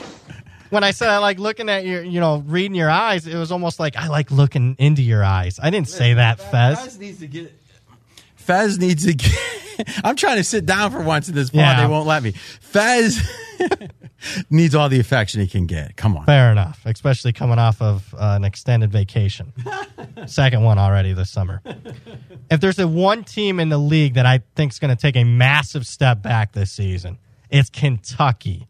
A team that, I'm actually surprised the market is accounting for this almost appropriately. And I'm stunned by this because I got to think, Fez, 10 years ago, a team that wins 10 games one year, they're not going to come in the next season with a season win total of 6 or 6.5. I just don't think that happens 10 years ago. Do you agree with that? I agree with that. And I mean, think even in terms of the NFL, it's like a 2-game adjustment seems to be close to the maximum, right? Yeah, and I was thinking I was going to get a season win total, maybe 7.5 or 8 on Kentucky, and I was going to go under. Nope, market comes in very, I would say, pessimistic for the Wildcats, and appropriately so. A team that loses a generational type player, at least for their program. On offense, Benny Snell. On defense, Josh Allen goes third in the draft. And RJ has some really good inside, and it has had Kentucky pegged really well and actually beat me on some Kentucky bets last year with Stoops. I'm not buying Stoops this year after such a really good season a year ago. No, I agree. I mean, this feels like it's almost like the NBA players that contract year, they're in shape and they're not other years. He got a big contract. Exactly. And it's kind of like, hey, if we don't make it, there's always that contract for people that if we don't make another penny, we're set for life. This one probably was that, and it's all based on how much, $1 million could set you for life if you lived very frugally. By the way, Fez, let me get this straight. There was like a 4-minute back and forth with you two because you were right about one bet, like 3 years ago? I didn't say anything, RJ. But you were saying you were like your eyes were dark. Like Brad's never accused you of making faces. I had a facial tick. I'm sorry. When did that start? 4 minutes ago. Brad, in a weird way, he was like, "This is like the greatest compliment to you." Comparatively speaking, you are like a grain of sand in the Sahara Desert. Yeah, and I am the entire desert. I mean, that one win. Yeah, that one win. Jeez. All right, go ahead. Very good drop by Macho. There, my goodness. One of my favorites of all time. So, Fez, as I was saying, if there's one team I'm buying, it's Tennessee. If there's one team I'm selling, it's Kentucky. Other than that, I think the other biggest storyline in the SEC is the Auburn Tigers, a team that has a head coach in Gus Malzahn who's on the hot seat, despite getting a contract extension just 2 years ago, has a losing record since he got that contract extension. And I got to be honest, I'm not seeing it for Auburn this year. Why? Because of the schedule. Here's an Auburn team that's going to be an underdog in at least 5 games this year, and that's not even counting the opener where they're playing a top 15 Oregon team. Auburn's about a field goal favorite there. If Auburn loses the opener against Oregon, here's a team, because of all the turmoil surrounding their head coach, I would like to fade after that week 1 game. I think their almost entire season hinges on that one. And game very losable, right? Auburn small favorite, 3? Yeah, 3-point favorite in that one. And the biggest negative in that game is Auburn's going to go with a freshman quarterback against arguably what I think is going to be the most NFL-ready quarterback in the entire country, Justin Herbert for Oregon. I would take Justin Herbert over Tua Tagovailoa. I know I'm in the minority there, but that's a major disadvantage for Auburn in that game. That game's in Jerry's World? Jerry's World. Is that an example where there'll be more Auburn fans? So initially it'll be louder for Auburn, but the crowd could turn on them? Well, here's my thing, because I could see RJ, you got to have a big bet on Oregon. You just gave me a good case. Freshman quarterback versus the best quarterback, coach on the hot seat. The problem that I have is Auburn's really good at the non-sexy football positions. They have a top 10 offensive line in the country, top 5 defensive line, top 10 special teams units. And I made the mistake last year of backing a Pac-12 team in kind of SEC country against Auburn. I was really high in Washington in that game. And I'm not afraid to admit it, I have a little trepidation after that result going up against the SEC with a Pac-12 conference When's the last time the Pac-12 won a major non-conference game, whether it be a big bowl game or at one of these early season games? It's been several years. That's what's preventing me from betting Oregon in that one. That's pretty much all I got on the SEC. All right. Brad Powers, everybody. You said 6 minutes. We went longer than that. I read 9 newspapers a day. I'm not complaining. Yeah. I'm just saying, I'm like the dad. You guys talk amongst yourselves. I don't have much in college football. I was taking a break. But what you do have is really it's like outside the box, and it's questions that I'll do 10, 15 shows a week leading up to college football season, leading up to that first week. And RJ will ask me 5-6 questions that no one's asked me. Does Oregon ever travel like this far? I mean, it seems unusual to me. So hold on a second. Brad, that was probably one of the top 5 compliments you ever gave me. And Fez decides, instead of letting it sit for a minute, instead of letting me respond, he asks a question that is like as unrelated. It was almost like, don't pay a compliment to RJ. I'm Fezzik. I mean, that was almost code translation if the bubble would have popped up over his head. What were you thinking there, Fez? Like, you don't like people talking about anyone but you? Wasn't thinking. But that's funny, though. He says he wasn't thinking. But how often does he just ask a question when I'm up at the mic? Meaning, I got that when I was sitting down for a minute, he was trying to ask questions. I'm up at the mic, and you say something about me, and he jumps in on another topic. Yep. When have you ever... He doesn't do that. But somehow that was his default, he's saying. Yep. Just let it simmer sometimes, Fez. No. He knows every move he's making. I mean, that's the thing. I'm the dirtiest player in the game. I'll just say this, Brad. Thank you. And again... Oh, thank you, because you make me think. Well, and nothing against these, local radio guys, but You're saying local like you have a turd in your mouth. Nothing for these local guys. They don't make You're national now, They don't buddy. make me think like you do sometimes. Well, listen... In a weird way, it's my lack of knowledge. It's like I'm from the mouth of babes. I don't know college football at the player level, so I can look at it without the biases.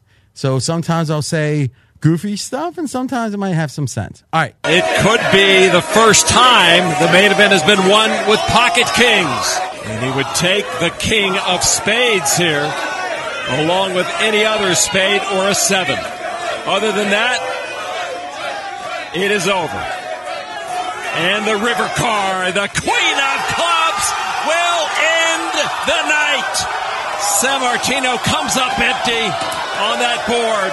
Hossein Insan put a harness on the main event final table from the start. He faltered for a bit and then rode it all the way to the finish line to become the 2019 world champion.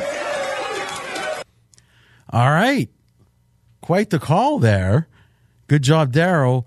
Fez, to me, my main takeaway is age related, the advanced age of the winner. Otherwise, what's your main takes? Yeah, so the World Series of Poker is truly the championship of the world, not of America. You look at the final three poker pros, the winner from Germany, second place Sammartino from Italy, and of course third place from Canada. Totally an international final 3 and an international tournament. And if you look at this was the second most entrants ever. Jamie Gold's year was the number 1, and it wasn't that far off. So obviously Black Monday or whatever the different days are, I forget now in hindsight, hurt poker online. And it's taken a long time to catch up. But, I mean, this is the second biggest. And here's the thing to remember. Moneymaker was like 600, 700, whatever, the year he won it. And it was 2,500 the next year. So that's like, wow, do the math, right? 4X or beyond. But we're over triple now than it was the year after. So when the craze was happening... I guess this is what calculus is the idea of what is the slope of the line? How steep is it? That line was really steep, but it only got you to 2,500. And now we're at, I think, probably where the level is, meaning, and something else that jumped out at me, we had a kid, and again, this is a kid that is maybe 25 now here watching the show a day or two ago. And he was saying he remembered watching Moneymaker when he was like 12 years old. And it didn't dawn on me. I thought, well, the moneymaker effect ended a year or two after. But in theory, every kid that turns 21 that watched Moneymaker when he was of the age, he probably got the deck of cards out, bought some chips, played with their buddies, and now they're finally getting to play. And maybe it's just playing 1-2 or whatever, but a percentage of them are playing in the World Series.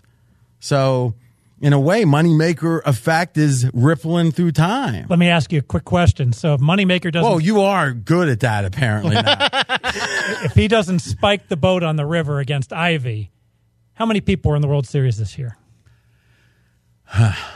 Well, would there be any reason... Because I don't remember. Was ESPN's participation, let's say the Moneymaker year, any different than the year before? Because if I remember right, there was a big uptick in ESPN's participation, and it was certainly during the Moneymaker year. Because remember, we followed him, and was the year before that, I don't remember, even if and I think it was a guy's name who started with a V or whatever was the champion the year, but I'm not sure about that. And Brad's looking it up. But to me, other than Moneymaker, what else could it have been, which would only be if ESPN had ramped up coverage as much as they might have that year, right? Otherwise, I'd say it would have went up about as much as it did the year before, which was only, like from 580 to 650 or whatever it was. I mean, the funny thing is, all the way up to the Jamie Gold year, and there was 38 World Series of Poker tournaments over 37 years and a few weeks, which was a big point of contention on Twitter, if you can believe it. I said 38 years. And again, it was crazy. There was only 2 years that the number of entrants did not rise. Literally, the first year there was 7. The second year there was 6. And then I think in 92 there was a drop. So it was every year it was just going up a little. And then obviously jet fuel. So who was a champion the year before Moneymaker, Brad? It was Robert Varconi. Oh, see that? Yes, a little credit there.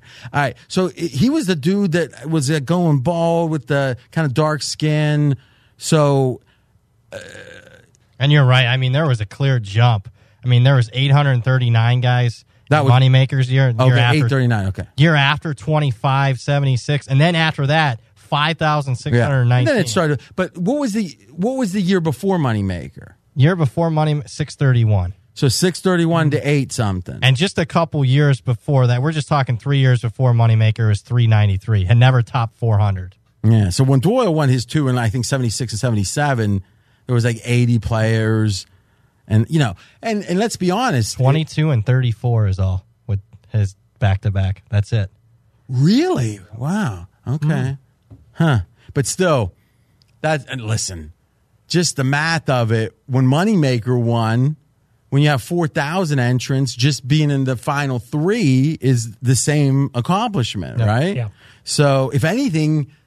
And the final 3 would be a little easier because heads-up play, I guess, has more variance. I guess it would when the blinds are that high, right? So I think it'd be more of an accomplishment to win it just because you had to deal with that variance. Yeah, and shows you could play, different games, essentially heads-up along with, normal poker. Say it again? It's a totally different skill, obviously, being able to play Yeah, but what I'm heads-up. saying is heads-up when you're playing deep stacked is considered by most, and again, I'm just listening to pods or whatever because I'm not at that level of poker player, but it's considered by most the greatest test of skill. Yes. Because by definition, how many decisions are you going to be put to, right? Right. But if you watch the end of these tournaments, when someone goes all fast, in, exactly. So I think there was a lot less skill in that case. So, but again, that's the catch-22. These tournaments, they want them to only last 1 week. You can't ask someone to come out here and take more than a week off of work. That was a big challenge. And we had, what's his name? I forget the word. Let me pull it up. But the guy from the World Series of Poker, who's their head of PR, he and I were doing some DMs and we were talking because we used it on the show on Straight Out of Vegas, Seth Polanski. But he was making a point on a video the card player had, which is that week was very important Because if you thought, hey, I can't even get back to work on that 8th. Now, for you, Faz, you were just fine with that, right? You said, I'm just going to text on Sunday night. In fact, I have an extra day at the end, no big deal. But most people have to, have to worry about their jobs. Guilty.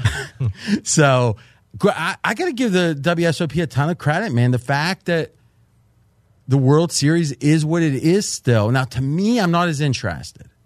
And I can't, remember you could name, the champions after Moneymaker. It just felt like they mattered more. There was that big heavyset guy. Was it Raymer? How could I remember his name? Fossilman. Yeah. And I mean, now I remember Cata and his youth and 21, right? Yeah. But after that, I don't remember a lot of them. And frankly, it's a lot more interesting to have the everyman, the non-pro at the final table. Isn't Really? It? Oh, I find that 89% wrong. I mean, or 89 times wrong. You'd rather not see Phil Ivey and whoever you want to put on there. You'd rather see the auto worker. I'd rather see the auto worker versus Phil Ivey. Why? Just the contrast makes for great viewing. Ivey trying to dissect what the heck this guy who seems to have no rhyme nor reason to what he's doing. Well, first off, I don't think. Did you watch any of the final table? Like 3 hours of it. Yeah. Do you feel like those guys didn't know what they were doing? No, they completely knew what they were doing. What I'm saying is listen, all I know playing 2-5, 5-10, and I don't play 5-10 anymore, is the games are just so tough. No one's clueless anymore, or hardly anyone, because they've all gone broke. I mean, how many years are you going to keep losing? So if someone puts up 10,000, I wasn't watching any of the early rounds. My gut feeling is, man, you get to that last 100 or 200, there's no one that's clueless. They might not be professionals. Fez, you've played in the World Series of Poker, haven't you? I have. How many cashes how many times have you entered? 10 events. And how many times did you cash? 4 times. Well, let me tell you something, Brad. Your beard. Yeah. Do you trim it every day or every third day? Once a week. Oh, did I step on your 4 out of 10, Fez? Not at all. I mean, that was like exactly what happened. Yeah, it was. Instead, I would have played a drop for him. I guess I'm the sucker. I didn't realize it before. They say you look around. I never really thought anyone was the sucker. But I meant I was the sucker. Is that right? Is that how you think about it? Beard looks good, Brad. This guy. This is what I'll say. Now let's play big bank, take little bank. Mm-hmm. Checkmate. Yep. All right. So that is impressive, though. And your best finish was pretty impressive. 20th place, six-handed. Frankly, I think I had an advantage because I was older. Back, it was 2010, and it seemed like everyone I played with was in their 20s. And I tend to play very tight in terms of the hand selections I utilize. Who cares about this? Like you're given a lesson on how to play poker in 2010? Well, I just think I bluffed a lot, and they did. But who cares? No one cares.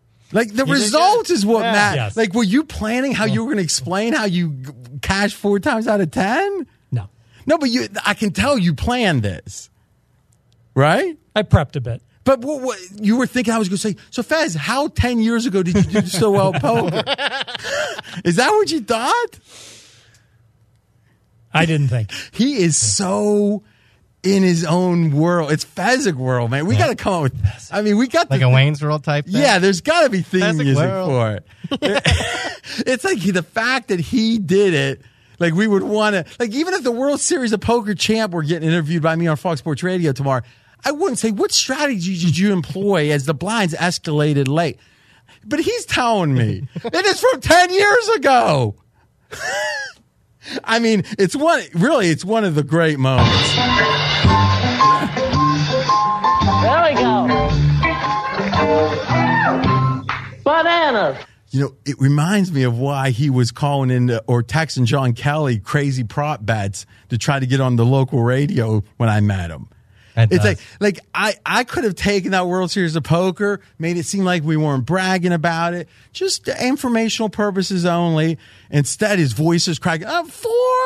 And then he starts explaining why he played a certain way to get, 19th place? It is, I mean, cashing 4 out of 10. Hell yeah. Typically now I'm going to try to save it for you here, all right? Typically, Fez, what percentage cash in a poker tournament? 10%. So the idea of you hitting a 1 in 10 shot 4 out of 10 times might impress. I mean, that's good, huh? Yes. Let me see. Maybe that's why you... I am Elmer J. Fudd, millionaire. I own a mansion and a yacht. There you go. Thank you, RJ. But instead, it's like he had a speech. Let me accept the award of placing 19th place 10 years ago in some obscure tournament at the World Series. Was it the seniors event? No, I did cash in both in two. So seniors 2 events. of your 4 were senior event. What's the seniors It's event? 50. There's a super seniors and a seniors event. Oh, so those 2 cashes came within the last 5 years? Yes. But this year you didn't play because you were in Hawaii. Correct.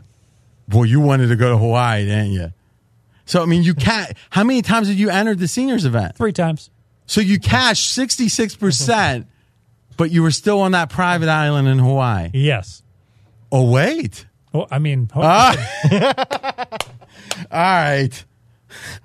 Let's go. It's Blossom time. Don't know about the future. That's anybody's guess. Ain't no good reason for getting all depressed. Fire up your pad and pencil. I give you a piece of my mind. We're letting Fez get right back on the horse. NFL talk, NFL bet, Kyler Murray. And he goes to his crazy performance voice. Kyler Murray. Over 3,400 passing yards. I love this prop bet. 2 key reasons why Murray should go over the 3,400. Arizona will emphasize the pass. Kingsbury is going to use a lot of 3 wide receiver and 4 wide receiver sets. Last year, Arizona, remember, they had a horrible year. They only threw the ball 60% of the time. That's a really low passing rate for a team that's behind in most of their games. I expect they're going to pass more on a percentage basis. Also, Arizona should play much faster. Arizona played slow last year. They were number 18 in pace, despite losing. Well, hold on a second. If your O-line is that bad, is 18 slow? I would have guessed they would have been playing somewhere in the 30s. Yeah, it's still below average. But you're saying this year you would it's going to be faster. Okay. And here's why. Kingsbury was top 10 in plays run 5 of 6 years at Texas Tech. He loves playing fast. So think about it. More plays, it's going to translate to more yardage, even if you're not more efficient. And I expect Arizona certainly will be more efficient. All right, so give the pick at the end. So we're going over Murray, over 3,400 passing yards for Arizona. That's interesting. Can you pull up when Brad does his? Let's just take the rookies last year. Well, I guess. So how certain are we of what would be your over and under in game started for him? 14.5. Injury is the only concern. Okay. So last year there was, I guess Baker Mayfield went over. He played 14 games. He got 3,700. All the other rookies, that's a great question. All the other rookies, RJ, went way under the 34. Because they didn't start as many games, right? Well, it's because of the usage, like Darnold and the like. Just they basically were run first. And the same thing, Allen for Buffalo. But most rookies, that's what you're going to do. The theory is this is pretty much a bet that Kingsbury's history of pace holds up in the NFL, and I think, hey, if you've done it in your career, you're probably going to continue to do it, except the old adage, you can ruin a quarterback. Now, you haven't heard that as much lately, but why do you think the Jets aren't giving him reps on 3rd and 12? Because you have 4 interceptions. We've seen what happens to guys in the Bills uniforms named Peterman or Peterson. Yeah. Is you can it was Jake, what was it? Jake Delhomme, right? One game ruined him. Right? Yep. Am I wrong or am I right? No, you're right. I mean, he was the guy that went toe for toe with Brady in a Super Bowl and then had one bad game and never was the same. So to me, that's the fear. Are they going to, like the majority, correct me if I'm wrong, of the coaches that had rookies last year that didn't have that history of pace, the majority of them said, we don't want to expose him to a bunch of interceptions. Have you read anything from the coach about saying, speaking to that? I have not. Yeah, I'm not sure. I'm guessing it wouldn't be out there. So, all right. I like it. It's just when you go over the number one pick, like, what do you think the public split on that's going to be? Doesn't mean it's wrong. I'm just always, when I'm going on the public side, it just makes me nervous. Yeah, that's why I think you got to bet this now and not in September, because I think this number's just going to keep going higher. But the odds makers making the number for the type of, with an eye towards what the public's going to bet. Yeah, and the odds makers also looking at other rookie quarterbacks, thinking Rosen was so low and Darnold. If that's part of and that's the thing about these props, they're far from an efficient market, so we don't know how much time. And when we say odds makers, we're effectively saying whatever book did the World Open. They're internally they were odds makers at that point, right? Right. And how much did they consider how the other rookies did last year? How much did they consider the public money? Or did they have an Excel sheet with a macro and then just spit it out? I don't know. So let's break this down one last time. Injury's a factor, right? Gets hurt the first game, gets hurt anywhere except the very end of the season. It hurts you bad. He's a small player, a historically small quarterback, but odds are he doesn't get hurt. Your 14.5 is your number on starts. You'd let me bet that? Sure. It seems like a lot of starts. There's only 16 games, right? Correct. Yeah. Think about it, Brad. He could be benched. He could be injured. If he just tweaks his ankle, it's 2 games. Like, literally, he has to play all or only miss 1. I'll get you on that. That's a bad number. Oh, I think it's a good number. You want to go 600 instead of 3? Yeah, let's do it. 900 now on that. Yeah. You want to? No, I'm good. All right. That just perked me up. Lucky we have a limiter on this thing. All right. So there's that problem. There's also he could be benched. Oh, you'd lose there too. Yep. What did the average starter, even elite starter, play in a year?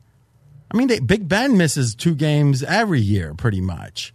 Wow, how many rookies of all the rookies that started the first game in the last 5 years? We'll research this for next week.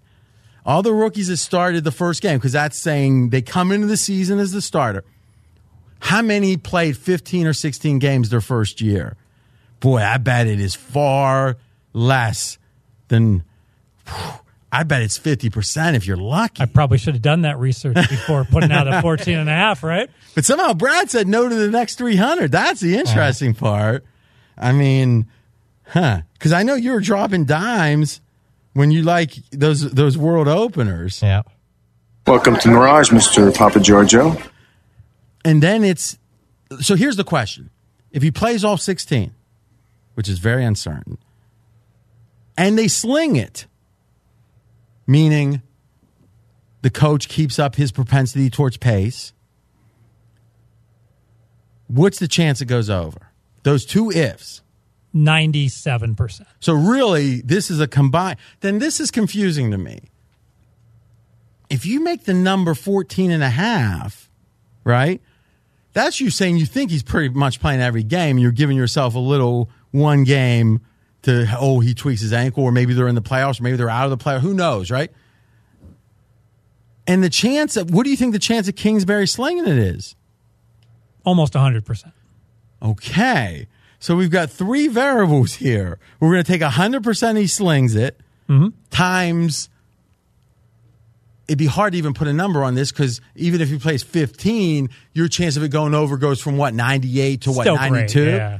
So you think this is, somehow you've backed yourself into saying this is like an 85% bet. Well, but if he goes under 14.5, he's probably not going to play 13 or 14. He could play 6 or 7. Yeah, but what you're saying is the odds of him playing,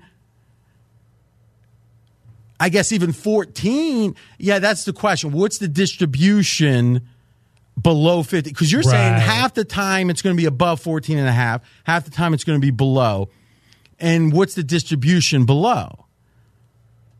because I get him missing one game, but I could see him given he misses 2 or more. How many do we think he plays?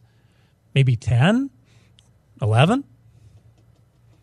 Because the theory is one of the reasons would be benching, one of the reasons would be injury, and those tend to be more in a week or two. Okay, then I'm gonna.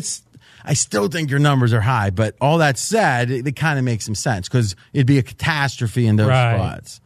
You couldn't win at a certain point. Mm-hmm. All right. Good. Hey, listen, we dug into that one. Yep. And I got 2 good bets, or two cracks at it, as they say. All right, Brad, your best bet. I'm going season win total, college football. We're going under 9.5 wins with Notre Dame. And to me, one of the factors in evaluating this Notre Dame team is one of the top 5 most important factors in all of college football this year. It's schedule related. And Notre Dame's schedule secretly is much tougher than what it looks like on paper. And here's the reason, RJ. 7 of Notre Dame's opponents have a bye prior to playing Notre Dame this year. I've been analyzing schedules for at least a decade, going back to my Phil Steele days.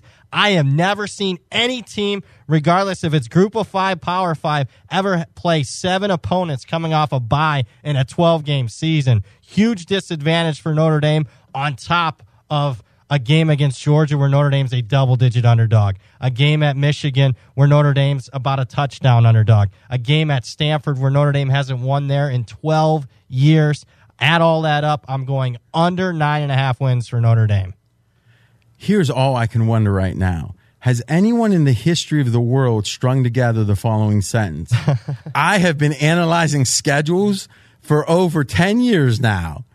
I mean, has that ever been spoken? Probably That's not. serious. Look it up on Google. Yeah. Because my wife and I, you'll hear a phrase, and we always say to ourselves, if we're home watching TV or whatever, has that phrase ever been said? Like, give me 7 ducks before dinner, or like some goofy thing that just comes out. I wonder. I'm going to give my pick, and then Brad will tell us. You got to put in quotes, right? You know that. That just says every word. All right. So now it's rare in the off season. This is where I go. I go to Vegas via the Coward Global Satellite Network. RJ Bell, pregame.com. Not really, but I'm here. Okay. I'm going under 18.5 Eli Manning touchdowns. Now, if you look at Eli Manning's touchdowns, last year, 21. In 2017, 19. So 21 and 19, last 2 years. Let's do the math real quick. The average is 20. I have 18.5. Now, Eli's hitting the wall. Is anyone debating that? No. Thus, the question becomes, if he plays every game, and Eli doesn't get hurt often, but okay. He could, but obviously they just drafted a quarterback mighty high. What's your over-under on Eli playing? Or let me ask you this, Fred, a different question, because I think we've ran into the problems of the over and under. What odds would I have to give you that he plays 15 or 16 games? You probably have to give me plus 250. Okay, so you're saying the odds are far less than 50%. So give me a guess on the odds. That he plays 15 or 16, It's like 27%. Okay. So 27% of the time, what do you think my bet is, considering the fact that his average is 20, I'm at 18.5, and he's a year older?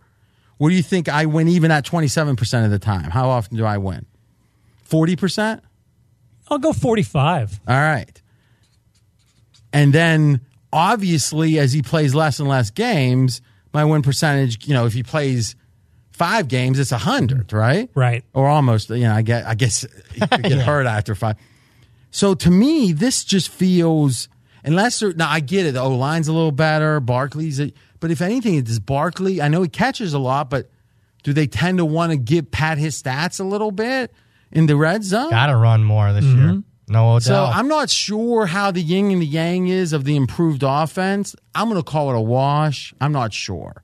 But even if it's a little improvement, I mean, you're telling me 75% of the time or 73% of the time, I've got a bet from 57% to the moon. Absolutely. Right? Yeah. And I mean, if he plays even 14 games, I'm probably at 57%, right? Yes. All right, so 13. I mean, let's do the distribution. I mean, at 10, I'm almost at 100. Yes. I mean, is it really like? I can't even imagine this, because even if the Giants are out of the playoffs and Eli's had a pretty good season, they probably figure they let their rookie play 5 games at the end, right? One way you could look at this is how many touchdowns is Jones and Eli combined going to throw? And you could make the case, hey, maybe we make that 20. What are we going to make for Jones? 4.5? Well, do the math, right? 15.5 for Eli. That's interesting. Because an average, how many would we expect the Giants to throw? So you're saying 24 or so? Less. All right. You like that, Brad? I do. I love that. I do too. All right. Guys, long show. I think we actually had some fun, but we also got into some deep stuff, actually, in the middle of all of it. Not the middle of the show, but in the middle of all the hijinks, as they say. And we're going to finish up with Dave Essler. As I say, he's been winning since Moses wore short pants. So here he comes, and we'll be back next week in usual time and Thursday release, remember. And don't forget, subscribe, because I'm not exactly sure when we're going to go to 2 a week in August, college and pro. You won't want to miss those. So go right now to your favorite pod player, subscribe, just search for RJ Bell. You'll see the Dream Preview. Also see Straight Out of Vegas there if you want to subscribe.